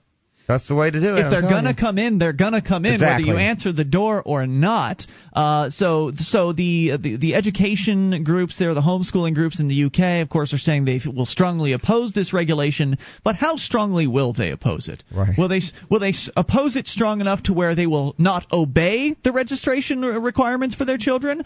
I highly doubt it. But of course, that's what it would take if you actually want to stop this kind of tyranny. It's going to take non-cooperation. Because how far are you going to let them go? If you let them go this far, when you have to register your kid, and then if they decide they want to do an investigation into your home for whatever arbitrary reason they want, because we've gotten reports, or maybe just a random selection, maybe they'll just choose you to come and investigate you and sniff you out. Well, they might not like some of the things they find in your house. It may not be appropriate according to their standards, and so they might take your child from you. And if you went along with the registration program in the first place, then are you really going to be surprised when they finally do come and take your kids? So where is your line in the sand, homeschoolers? When will you stop obeying the regulations these bureaucrats are putting on you? Hour 3 is coming up. Free Talk Live. This is Tim Lewis from iFreedom Direct and a veteran of Operation Iraqi Freedom. On your feet!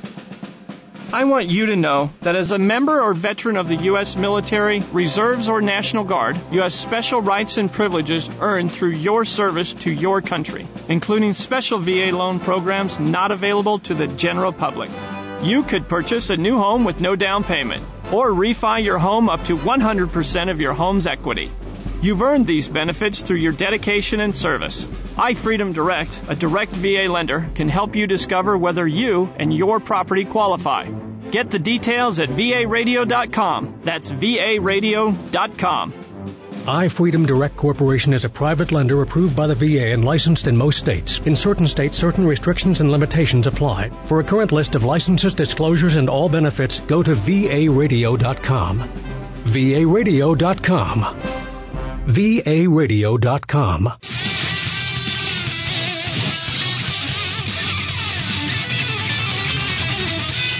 This is Free Talk Live, launching into the third hour of the program. You can bring up whatever's on your mind, toll-free. 800-259-9231. That's the SACL CAI toll-free line. 1-800-259-9231. As we continue here, it is Ian with you. And Dale. And Mark. Join us on our website at freetalklive.com and join Dale on his site, anarchyinyourhead.com. Not only do you get 2 brand new comics per week to be reading and enjoying, but you also get the occasional essay, which is, I think, they're very good essays, the ones that I've read. And they're all free over at anarchyinyourhead.com. Dale, how can people who like anarchyinyourhead.com help you out? Well, I'm glad you brought that up, because I want to give kudos to Mark. Mark has started the voting surge that's put us on the front page of Top Web Comics. So, yeah, I mean, without a doubt, he holds the primary responsibility for that happening. He's such a great marketing guy. It's a point that I'd like to make, that it spreads across a lot of areas. Is the crap that gets done here in the Free State Project, Mark does it. Mark's a very key role here in the Free State Project. But, yeah, he actually did a really good job of promoting the voting process over there. I've been trying to do it for a long time, and I've only had kind of moderate, mediocre success, and it's just been fantastic lately. We've been on the front page for all of this month, and there's a video on the site and this was Mark's suggestion, that's why the video exists. There's a video in the blog section on the website that tells you how to vote. It's really simple. Well, it's sort of simple. Once you know how to do it, it's simple. I mean, maybe it's only me, but the fact is, I found it to be quite a logic problem when I first saw it. I'm like, So if you go, you'll know what I'm talking about. You'll find out if you're smarter than I am if you go to vote.anarchyinyourhead.com, and you can look at this little logic problem and try to figure out how to vote. And what can I say? It doesn't make you. It doesn't make you log in. It doesn't make you enter an email. It doesn't make you create an account. It's 2 clicks, and there's a little logic problem, and it changes every now and then, so it won't be the same. And you have to do it every day too, right? Or preferably. Yeah. I really need people to vote as often as possible, regularly, as much as once a day. I can tell you, I love an internet list. The ability to drive something up an internet list. It's something I enjoy doing. I get to see a market success. You are influential, Mark. I just enjoy the process. Everybody on the internet's influential. Everybody's got little friends on their Facebook and stuff like that. So, that's how these networks work. I like to tell people this is it's an easy and fun way to promote liberty. Sure is. And comic strips. AnarchyInYourHead.com is a great way, I think, for people to get introduced to some really serious liberty themes. I don't pull any punches. Way. Yeah. If you saw yesterday's strip, I don't pull any punches. All right, anarchyinyourhead.com. We continue here with your phone calls. Glenn is on the line in Massachusetts. What's on your mind tonight, Glenn? Hey, you guys see how Sam Dobson was mentioned on Fox News the other day? On the Freedom Watch show, Judge Napolitano. Yeah, I just thought I'd mention that. Anyways, right at the top of the show. Yeah, thank you to the crew over there at Freedom Watch. In fact, I probably shouldn't say when, because if I ever say when we have guests on, it jinxes them. But we are going to have Judge Napolitano on the show. Oh, that's great. Cool. Yeah. Not that we can get him that many new listeners or anything like that, but I'm sure you can get 1 or 2 out of. I'm reading. He's got a book out, and I'm reading it. And it's pretty good. So I figure it's the least we can do is to have him on the show and plug his book to thank him for covering Sam's situation, because they sure didn't have to. And he's also talked to Jason Sorens and Glenn Jacobs has been on there. The Motorhome Diaries guys have been on there as well. So, and I think it's likely we'll get some others involved in the Free State Project. We're talking about the Freedom Watch show, which is an internet television program put out by Fox News. Go ahead, sir, with your thoughts tonight, Glenn. Anyways, I was wondering, I had a question. I was in New Hampshire the other day, and I was in Portsmouth, and I don't know if I'm pronouncing it right.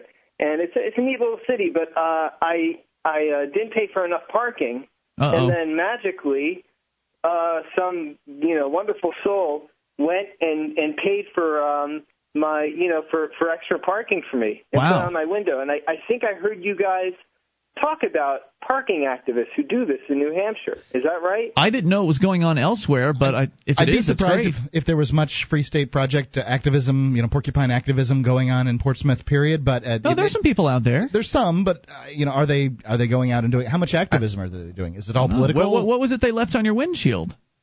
It was one of these parking meters where you pay the money at the meter and they give you like a printout of how much time when it expires. Oh, so they just put a sticker on there. Okay. or a new printout. They bought an extra. And I thought it must be those, because I remember hearing something about you guys talking about these parking activists. So I want to know who the group was and how I could support them, because I probably would have had a big ticket. So if I can pay it back in any way, I'd make a small donation, whatever I could afford. Well, so. I don't. They were doing it anonymously apparently, because when we do it in Keene, we leave little envelopes for people with a return envelope if they want. They can send a contribution, and then that money will help us to keep feeding more meters, so we can help more people. But so I think they were doing it anonymously. But if you just want to kind of pay it forward, you can make a contribution to the Robin Hood Fund, but that'll support people in Keene. The Robin Hood Fund's a good idea. Or keep an eye on some parking meters out there, and make sure that people don't get tickets. This brings me to something that I think it deserves discussion, and that is the idea of activism that is hidden versus activism that is out in the open, and you're wearing it on your sleeve. As you've said here, Glenn, you would like to give money to whichever group, whoever it was that did this kind act to you. You want to return that favor, but you have no idea who it was. So it's great that they did that, but since you can't identify who it was, you can't help them, you can't thank them. I mean, hopefully they're listening and they're hearing this, but maybe it wasn't even a Free Stater or a Liberty activist. Maybe it was just somebody who was passing by and felt nice. If I had to guess, I think it was just a nice person. Probably the latter. But there's a certain mindset of some of the activists up here, and that is that, well, we should do everything quietly, and we shouldn't be talking about that that we're liberty activists or that we're from the Free State Project or anything like that. I'm of the opinion you're nuts if you say you're from the Free State Project. And then the same people complain when we get all the attention and the FSP gets associated with our activities instead of the secretive, quiet, subtle ones. I'm not saying wear the Free State Project on your sleeve, but if someone asks you, you should be honest about you can't lie about things. But there seems to be this attitude of, well, let's just keep quiet and let's win liberty by just completely being behind the scenes. We should be able to have liberty without essentially revealing ourselves. And I'm oversimplifying what it is they're saying, but that's the message I've gotten from people. And so it's the difference between when you look at New Hampshire and you look at the liberty activism happening here. You can see that there are certain groups that don't mind touting their success. New Hampshire Liberty Alliance, you want to look at some political successes, go and look at the New Hampshire Liberty Alliance at nhliberty.org. They have no problem saying, we did this, here's how you can help us. Same thing over here in the Keene area. There are various different efforts going on. You want to help out with it, you can come out, you know where to go, you know what website to go to, freekeene.com, you know where to find this information. I want to say I specifically tend to brand Free Keene. I don't brand Free State Project. I don't bring it up. Me too. I actually I will usually not bring it up, but I will. I'm not going to be dishonest about it either. So I like to brand local activism, and Free Keene is not just Free Staters by a long shot. That's true. It's a lot of local people. So. That's one of the important points about Free Keene. One of the critical things that I wanted to do was to make sure that we had people in the local area who've been here a long time also involved, so nobody can point at us and say, "See, it's you Free Staters." No, it's liberty-loving people. That's who the activists are here in New Hampshire. Free Staters are just liberty lovers who've moved in from somewhere else and have gotten active. But what I'm saying here is that if you are doing activism but you're keeping it quiet, then I don't think you're as effective as you could otherwise be. I think there's some real value to crowing about your successes and what it is that your projects are and what it is that you're doing. Whether you have the greatest success or whether you have a semi-success or even no success at all, being out there and letting people know what you're doing and communicating with people is going to bring more people in, give them the opportunity to get involved with you.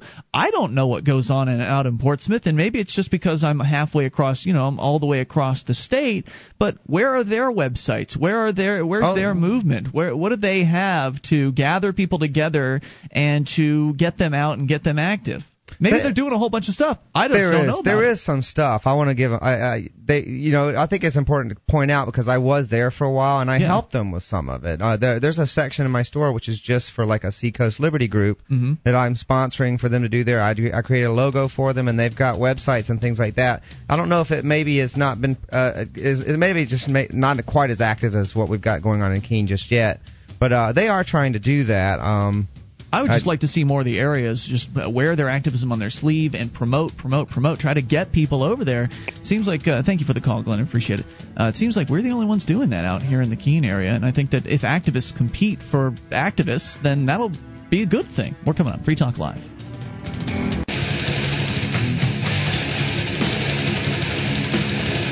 This is Free Talk Live, your show. You take control. Bring up whatever's on your mind. Toll free, 800-259-9231. That's the SACL CAI toll free line tonight. It's Ian with you. And Dale. And Mark. Join us on our website at freetalklive.com. All the features are completely free, so enjoy those on us. And the features include the chat room. You can go and enjoy that for free over at chat.freetalklive.com.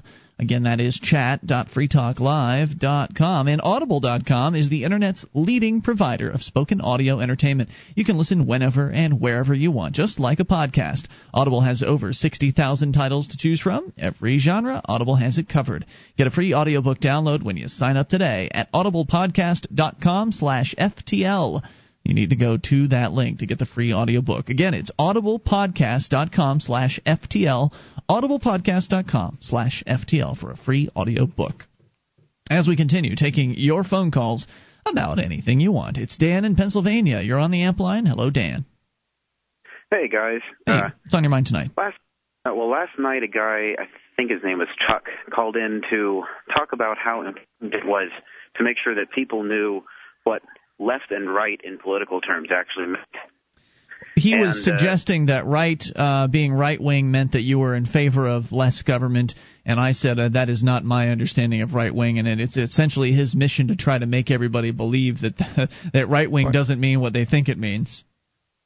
Yeah, well, to sort of demonstrate the point that the left-right scale is completely useless, even Chuck, who was going on about the purity of the definition and all, doesn't even know what it means, because it actually started back in the French Parliament, where all of the reformers, both socialist and free market, sat in the left wing. It meant you were against whatever the government was trying to propose, right? You had the socialist, Proudhon sitting right next to Frederick Bastiat in the left wing, and then on the right wing you had all the monarchists and the mercantilists and all the people who just wanted to keep the status quo. So right wing, it really is a conservative. Exactly, in historical terms. And so left wing, right wing originally meant radicals and conservatives. Well, the term conservative is screwed up, so you can't really explain it in those terms either, but even the traditional American version of it isn't even the original version. So, it's just completely pointless unless you're talking to somebody who knows the historical definition. And, among those sort of people, I call myself a left libertarian because I'm a radical libertarian. I like market activism. I like, sort of worker-owned businesses, but I'm totally free market. That doesn't make me left-wing in American terms, but does make me left-wing in historical terms. But, so it's just a complete mess, and frankly, I don't see what the point is. I think Ian and I have had this conversation before, that the modern notion of what conservative means, it's very authoritarian. It's there's the notion that you need this like really powerful, violent organization to protect our freedoms. And it's the kind of thing that justifies things like the Patriot Act and cracking down on the brown people and cracking down on terrorists and all these things that require us to have these armies of armed people, whether it's inside America with our police state or whether it's people invading other countries to keep us safe over here. That's the justification for it. But it's incredibly authoritarian. It's incredibly violent. It's contrary to everything that libertarianism should be about. And certainly the left has its issues. The modern left, not your definition of the original definition of left, but the modern definition of what left has come to mean certainly has that authoritarianism as well. But I think that it always seems to me that I've always said that a lot of what we call liberals now are like an economics 101 lesson away from being libertarian. Because their heart is there. They believe in freedom, but they don't understand that the fallacies that they have failed to get past that is keeping them from understanding real liberty. But people don't have a tendency to take that economics lesson real well. No doubt. Obviously we have some very powerful liberals that are restricting our freedoms right now. There's no doubt about it. But I do feel like their heart's in the right place, and it really is like a failure to understand certain concepts. Whereas if they did, if you really care about people and you're trying to help them, you will learn there are better ways to do it, far better ways than through this authoritarian government. Right. Well, whereas many of the people on the so-called right or the conservatives, and again, we're being very general here, whereas many of them they will wear it on their sleeve that they don't care about other people. Like, if you're not white Anglo-Saxon male or whatever, or white Anglo-Saxon, then you just don't count to a lot of the conservatives. They just don't get a job. Yeah, that's the attitude I get. So even if they understood the economics, which some of them get, some of the taxes are bad kind of thing. They understand the talking points of small government. The whole stop the gays from getting married, and but we need stop the having sex government outside of marriage. Secure the nation's place in the world, as though the United States is supposed to be an empire ruling over the rest of the world. Well, but we know we're the freest country. We should be in charge of everything else. So we can protect our freedoms and everybody else's freedoms. Right. Well, they're not protecting the other people's freedoms. They're protecting the status quo of their government, but they're not protecting the freedoms of their people. Well, they're protecting freedom rhetoric. Right. They're talking about freedom. So, Dan, what other thoughts do you have for us? Did I hear you say, and you don't have to answer this if you're afraid of the jinx or whatever, but did I hear you say you're going to have Walter Block on your program? Yes. Yeah, that's the one I'm least concerned about getting jinxed on. That's awesome. Walter was one of the key figures early in my development as an anti-statist who really solidified my position and gave me the last push that I needed to to become logically consistent in that area. I think I'd be really glad to have him on. I think he might be one of the most preeminent libertarian thinkers of our time. Yes, and Mark, if you still have any doubts about privately owned roads, he will take care of that. Oh, don't worry, I won't be on that show that day. That's right. You're leaving. I won't be on that show that day. Well, make a point of listening then, Mark.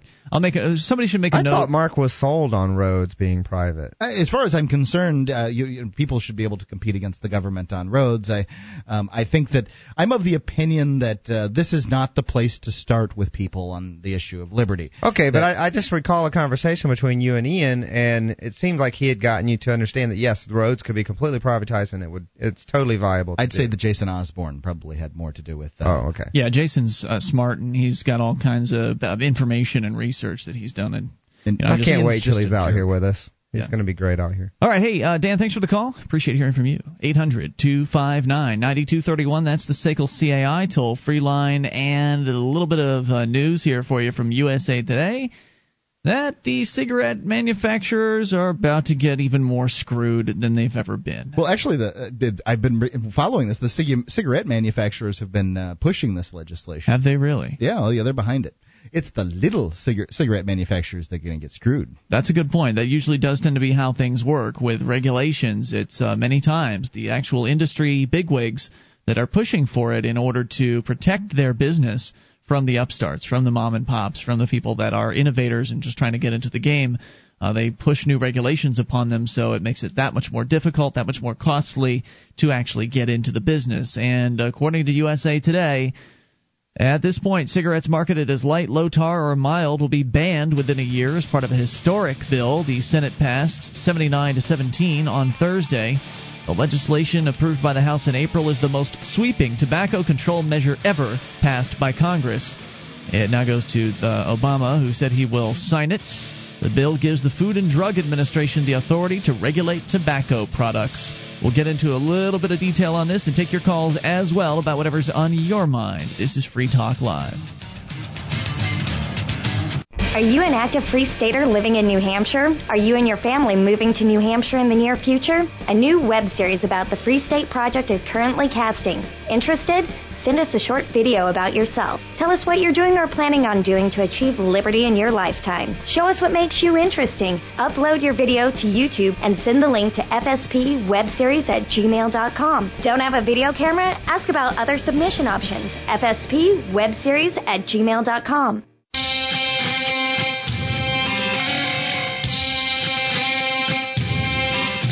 This is Free Talk Live. You can bring up anything if you dial toll-free, 800-259-9231. That's the SACL CAI toll-free line. And joining you tonight, it's Ian. And Dale. And Mark. Join us online at freetalklive.com. All of the features we give to you free, so enjoy those, including the streams. We got a broadband version, a dial-up version, a webcam, all free for you at listen.freetalklive.com. That's listen.freetalklive.com.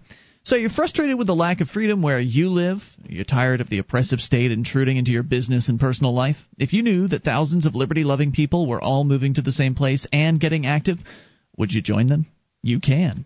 Join the Free State Project at freestateproject.org. That's freestateproject.org. As we continue here, we'll get to some details on this tobacco legislation. But first, let's go to the phones and the fun. Dana is on the line in Texas.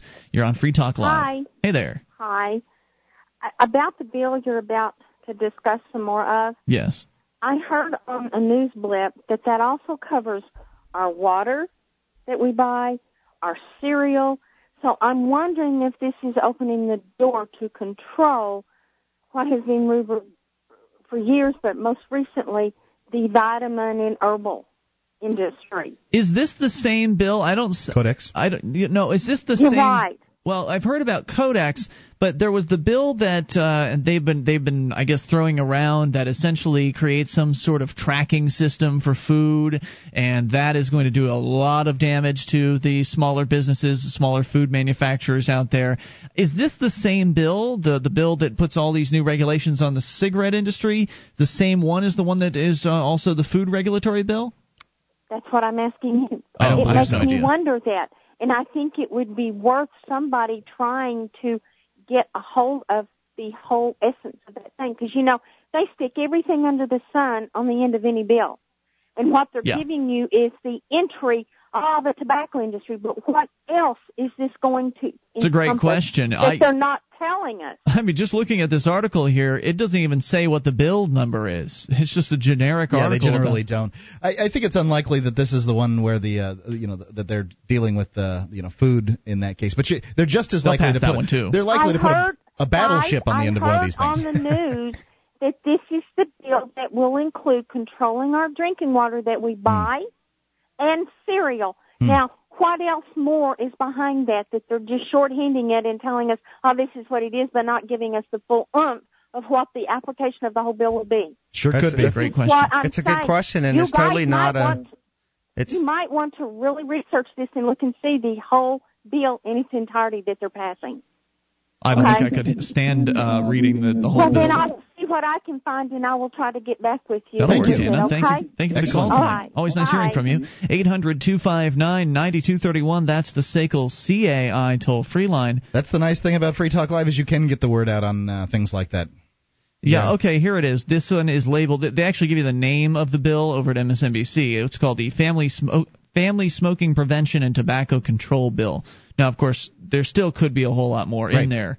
But I don't believe that's the one in the same bill as the food regulations with the tracking and all that. We're just guessing. Yeah, we are.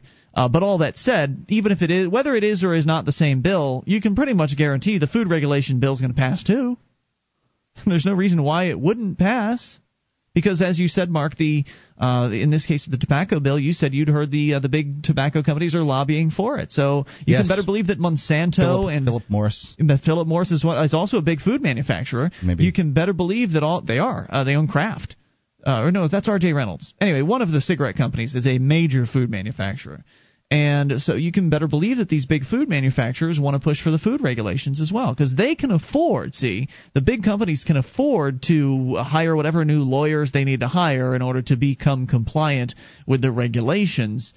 But the little guys that might be just kind of barely making ends meet or just paying the employees and getting the bills paid at the end of the month, they may be put out of business by the additional regulations that whatever the feds decide to put on them. The burden that's difficult for them. So let me get to some of the details here, because this bill is going to be the most sweeping tobacco control measure ever passed by Congress. So look at the history of all of the control measures that they put onto tobacco, all of the regulations. You can't advertise on billboards, and you can't advertise on the radio, and you can't advertise on television, and there's all kinds of mandatory warnings and things like that are attached to this business. There's regulations within states as far as who can grow it and who can't, and there's just so much. And the taxes, of course, are nuts. And as we just reported a few weeks back, the taxes have, doubled or something like that, if not more than that, on cigarettes and cigars. They like 4 times as much as they previously were, or something like that. Rolling tobacco. Immediately, tobacco manufacturers can no longer make claims that their products pose fewer health risks. They'll be banning light, low-tar, and mild cigarettes. Within 3 months of the passing of this bill, candy and fruit-flavored cigarettes will be banned. Now, the way I read that, I'm confused. Do they have candy-flavored cigarettes, or do they mean that candy and fruit-flavored cigarettes are banned, meaning candy cigarettes? To me, what I take it to say is both. I don't think... Do they still have candy cigarettes? They're hard to find, but if you go to like a novelty candy store, you can find them. Oh, okay. That's absolutely. And apparently, you have to go to Mexico now and get. When I was a kid, we would have candy cigarettes. I mean, it wasn't that big of a deal, but I guess it is now. And they would assume that means that kids are going to smoke. I don't know. I've only just begun the list, but I want to go to George, who's on the line in Louisiana, listening to KBYO. George, you're on Free Talk Live. Hey, evening, y'all. Hey, George, what's on your mind tonight? I've been trying to remember what you folks remind me of. I mean, I'm trying to remember where y'all's roots come from, but I figured it out tonight. What's that? Okay, you remember, well, y'all won't remember because you wasn't even born back then probably, but there was a Vietnam conflict at one time, and there was a bunch of folks that wanted to run their mouth and talk about how everything was wrong and they going to change this and change that. Yippies. Yeah, well, yeah, yippies, but all people like y'all did was run from the draft and make protests. That's all. What's wrong with running from the draft? All you're doing now is running y'all's mouth. That's all y'all doing. That's all we're doing. All you're doing is running your mouth. You support slavery. Yeah, all I'm doing is running my mouth. I'm trying to ask you a question, and you're just running your mouth. Change a damn thing, nothing. So you support slavery through the draft? George. I'm from Ruston, Louisiana, and I think y'all are a bunch of piece of shit. No, we can't let you get away with that, George. Goodbye, sir. Click, you've been dumped. I wanted to ask him if he supported slavery through the draft, but he wouldn't let me get a word in edgewise because he was running his mouth. Well, he didn't want. He just kept running his mouth, and I was trying to ask him a question. He didn't want to have a conversation. No. He did not want to be, challenged on any points. He wanted. Wasn't that the same guy that called last night to tell us how much he liked the show? Wasn't his name George? I don't know. Maybe it was more than one George in Ruston. Are we doing nothing? We picked up our lives and moved, all of us. I think it's great. The timing is right after we had 2 people go to jail standing up for their principles. Yeah. And someone called in and say, everyone likes to make heroes out of war, out of our military and things like that. But you guys are really standing up for my liberties. Supposedly the military is protecting our liberties, and he was calling bunk on that, and I call bunk on that. And I think Andrew and Sam, they are truly doing something to protect people's liberties.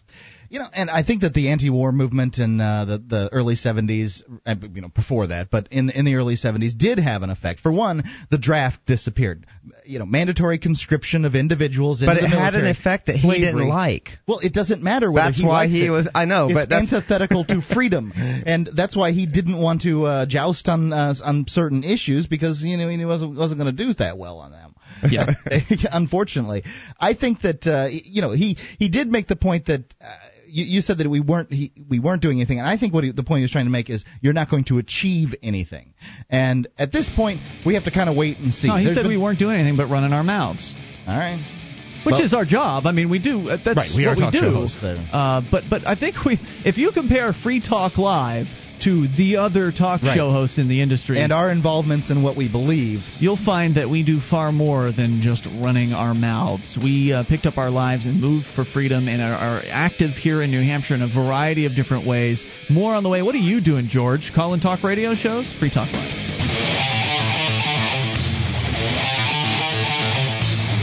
This is Free Talk Live, your show. You bring up anything, even in these remaining moments. The toll-free number is 1-800-259-9231.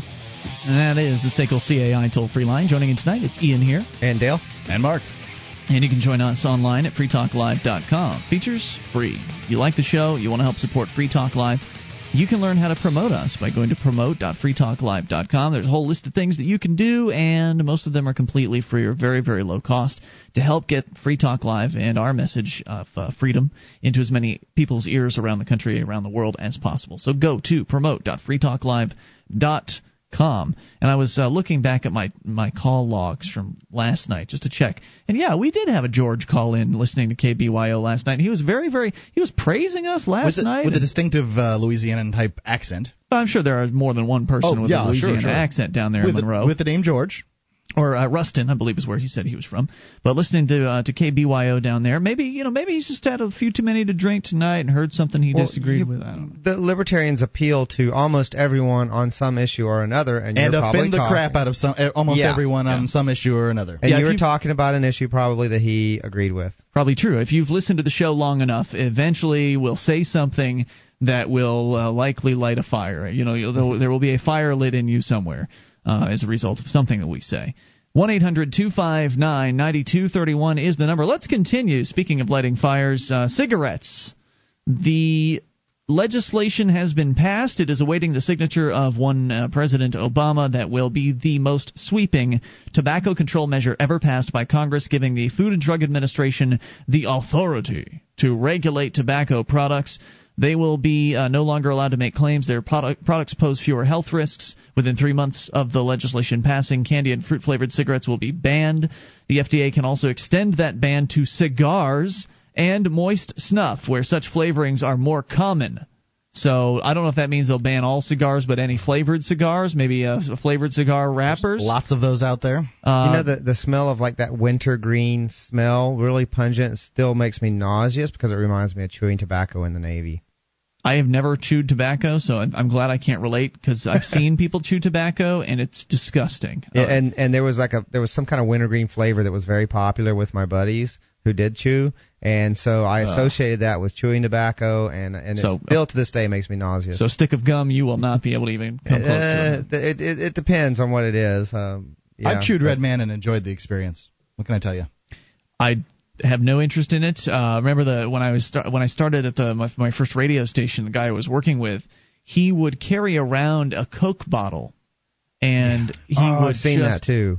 He would chew on tobacco, and then when he had the refuse, the spit or whatever, I don't know if there's probably a slang term for it or something, but he would just open up his little bottle and right into the bottle, and he's just carrying this thing around with him. It was the nastiest. At least get a bottle that's opaque. Yeah. Oh my God. Well, and the bottle, this a small mouth bottle is not that great. I mean, you want something with a larger bottle and opaque. I'm for opaque. Spittoons are opaque for a reason. Within 9 months, the FDA must publish marketing restrictions that will take effect 6 months later. Within 12 months, new warning labels will be placed on smokeless tobacco products. Within 15 months, tobacco companies must disclose the ingredients in their products. Within 2 years, the FDA must issue rules on graphic warnings for cigarettes that will cover half of the pack. Just like in Australia and many other countries. Canada, I don't know if Canada's got the graphic labels. I couldn't see the damn cigarettes when I was there.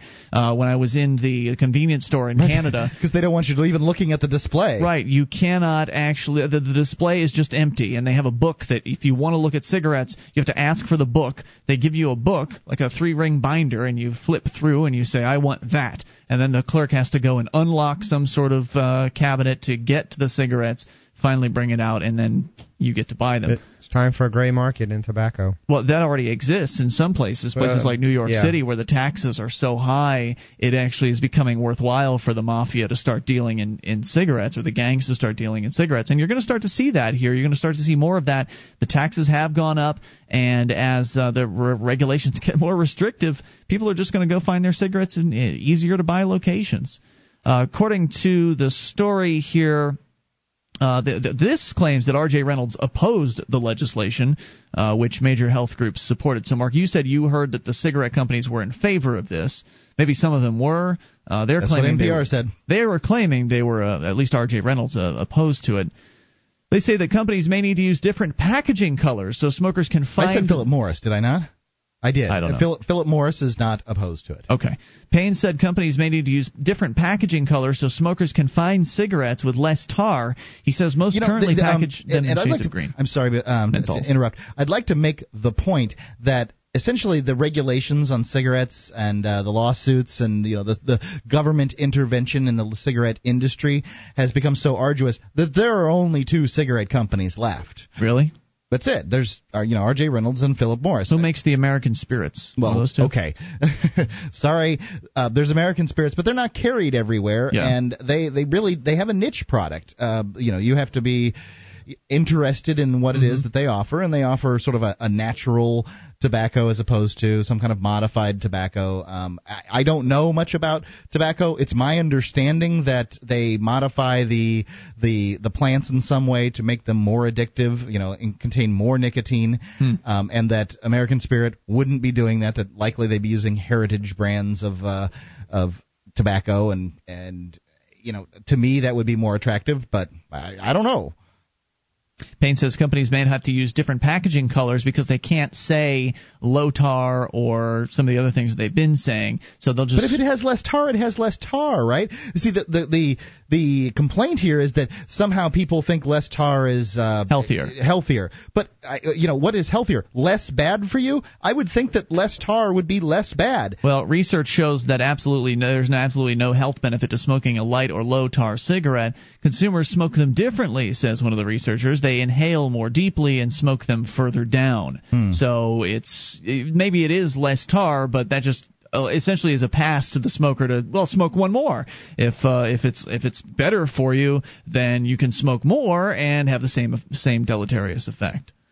Well, I would think that people that kind of smoke for fun, though, that there's a lot of people out there that do that smoke while they drink. Social smoker? Yeah, social smokers. And I found when I did that, at one time I did do that, I'd buy the ultra low tar Marlboros or whatever I'd get, and I'd smoke those. And I feel that, I wasn't getting as much tar as I was getting out of a regular thing of regular pack of Marlboros. They're just hurting people with this legislation. They're hurting people? That much we can agree on. The people running the companies, they're hurting, but when people you say smoking. Well, I think almost there's undoubtedly I think some people are going to be hurting from this. I mean, if nothing else, economically, Well, the economic factor is definitely going to be a factor because a lot of people that smoke are not of the greatest means in life. They don't have a whole lot of money necessarily, many of them living paycheck to paycheck. As the federal government has increased the cost of those products, it means they're going to have less money to put food on the table for their kids. And, sure, they should quit. They'll have more money if they quit, and maybe some people will, but it's not justification. The fact that some people might quit is not justification for aggressing against the innocent people that are just trying to put out a product for people that want them. Cigarettes aren't going away. They can regulate all they want to regulate. They can add all the rules and the restrictions onto this business that they want to. The cigarettes are never going to go away. Even if they were banned outright, they wouldn't go away because the black market would then kick into high gear, and you'd have marijuana dealers selling tobacco in the same way that you currently people want Cuban cigars. I swear I can't tell the difference between some. But it's prohibited, forbidden fruit. Right. It's sexy. They want them because it's essentially a brand. It's a prohibited type of cigar. Like Ian, you mentioned the gray market of like transporting cigarettes across state lines and things like New York. But I'm actually curious if at some point it might become economically more viable to do a gray market and literally like the raw product or in rolled the loose tobacco where someone does it, totally grows it, and keeps the whole process out of the system. I think you're absolutely right. I mean, if you've got a situation where the taxes are so high, I don't know what it takes to process tobacco, but clearly the black marketeers have got processing all kinds of chemicals down to a pretty exact science. They got the people that are harvesting the coca plants, and then they take them and they break them down and they turn them into whatever. They use the solvents on them, and there's a very lengthy process to get those products to market, and then they get marked up because it's not necessarily an easy process. But you're right. I mean, if the prices are high enough, the black market will find a way to get those products into people's hands. And the long and the short of it is, the fact is, I have the right to combust whatever vegetable material I want and inhale the smoke of that into my lungs and, President Obama and the rest of those cronies out there have decided now that a certain plant now is a drug, as though a plant could be a drug. And the FDA should be able to decide whether or not I can do that and how I can do it, and it should be between me and the cigarette company. See you tomorrow night. FreeTalkLive.com.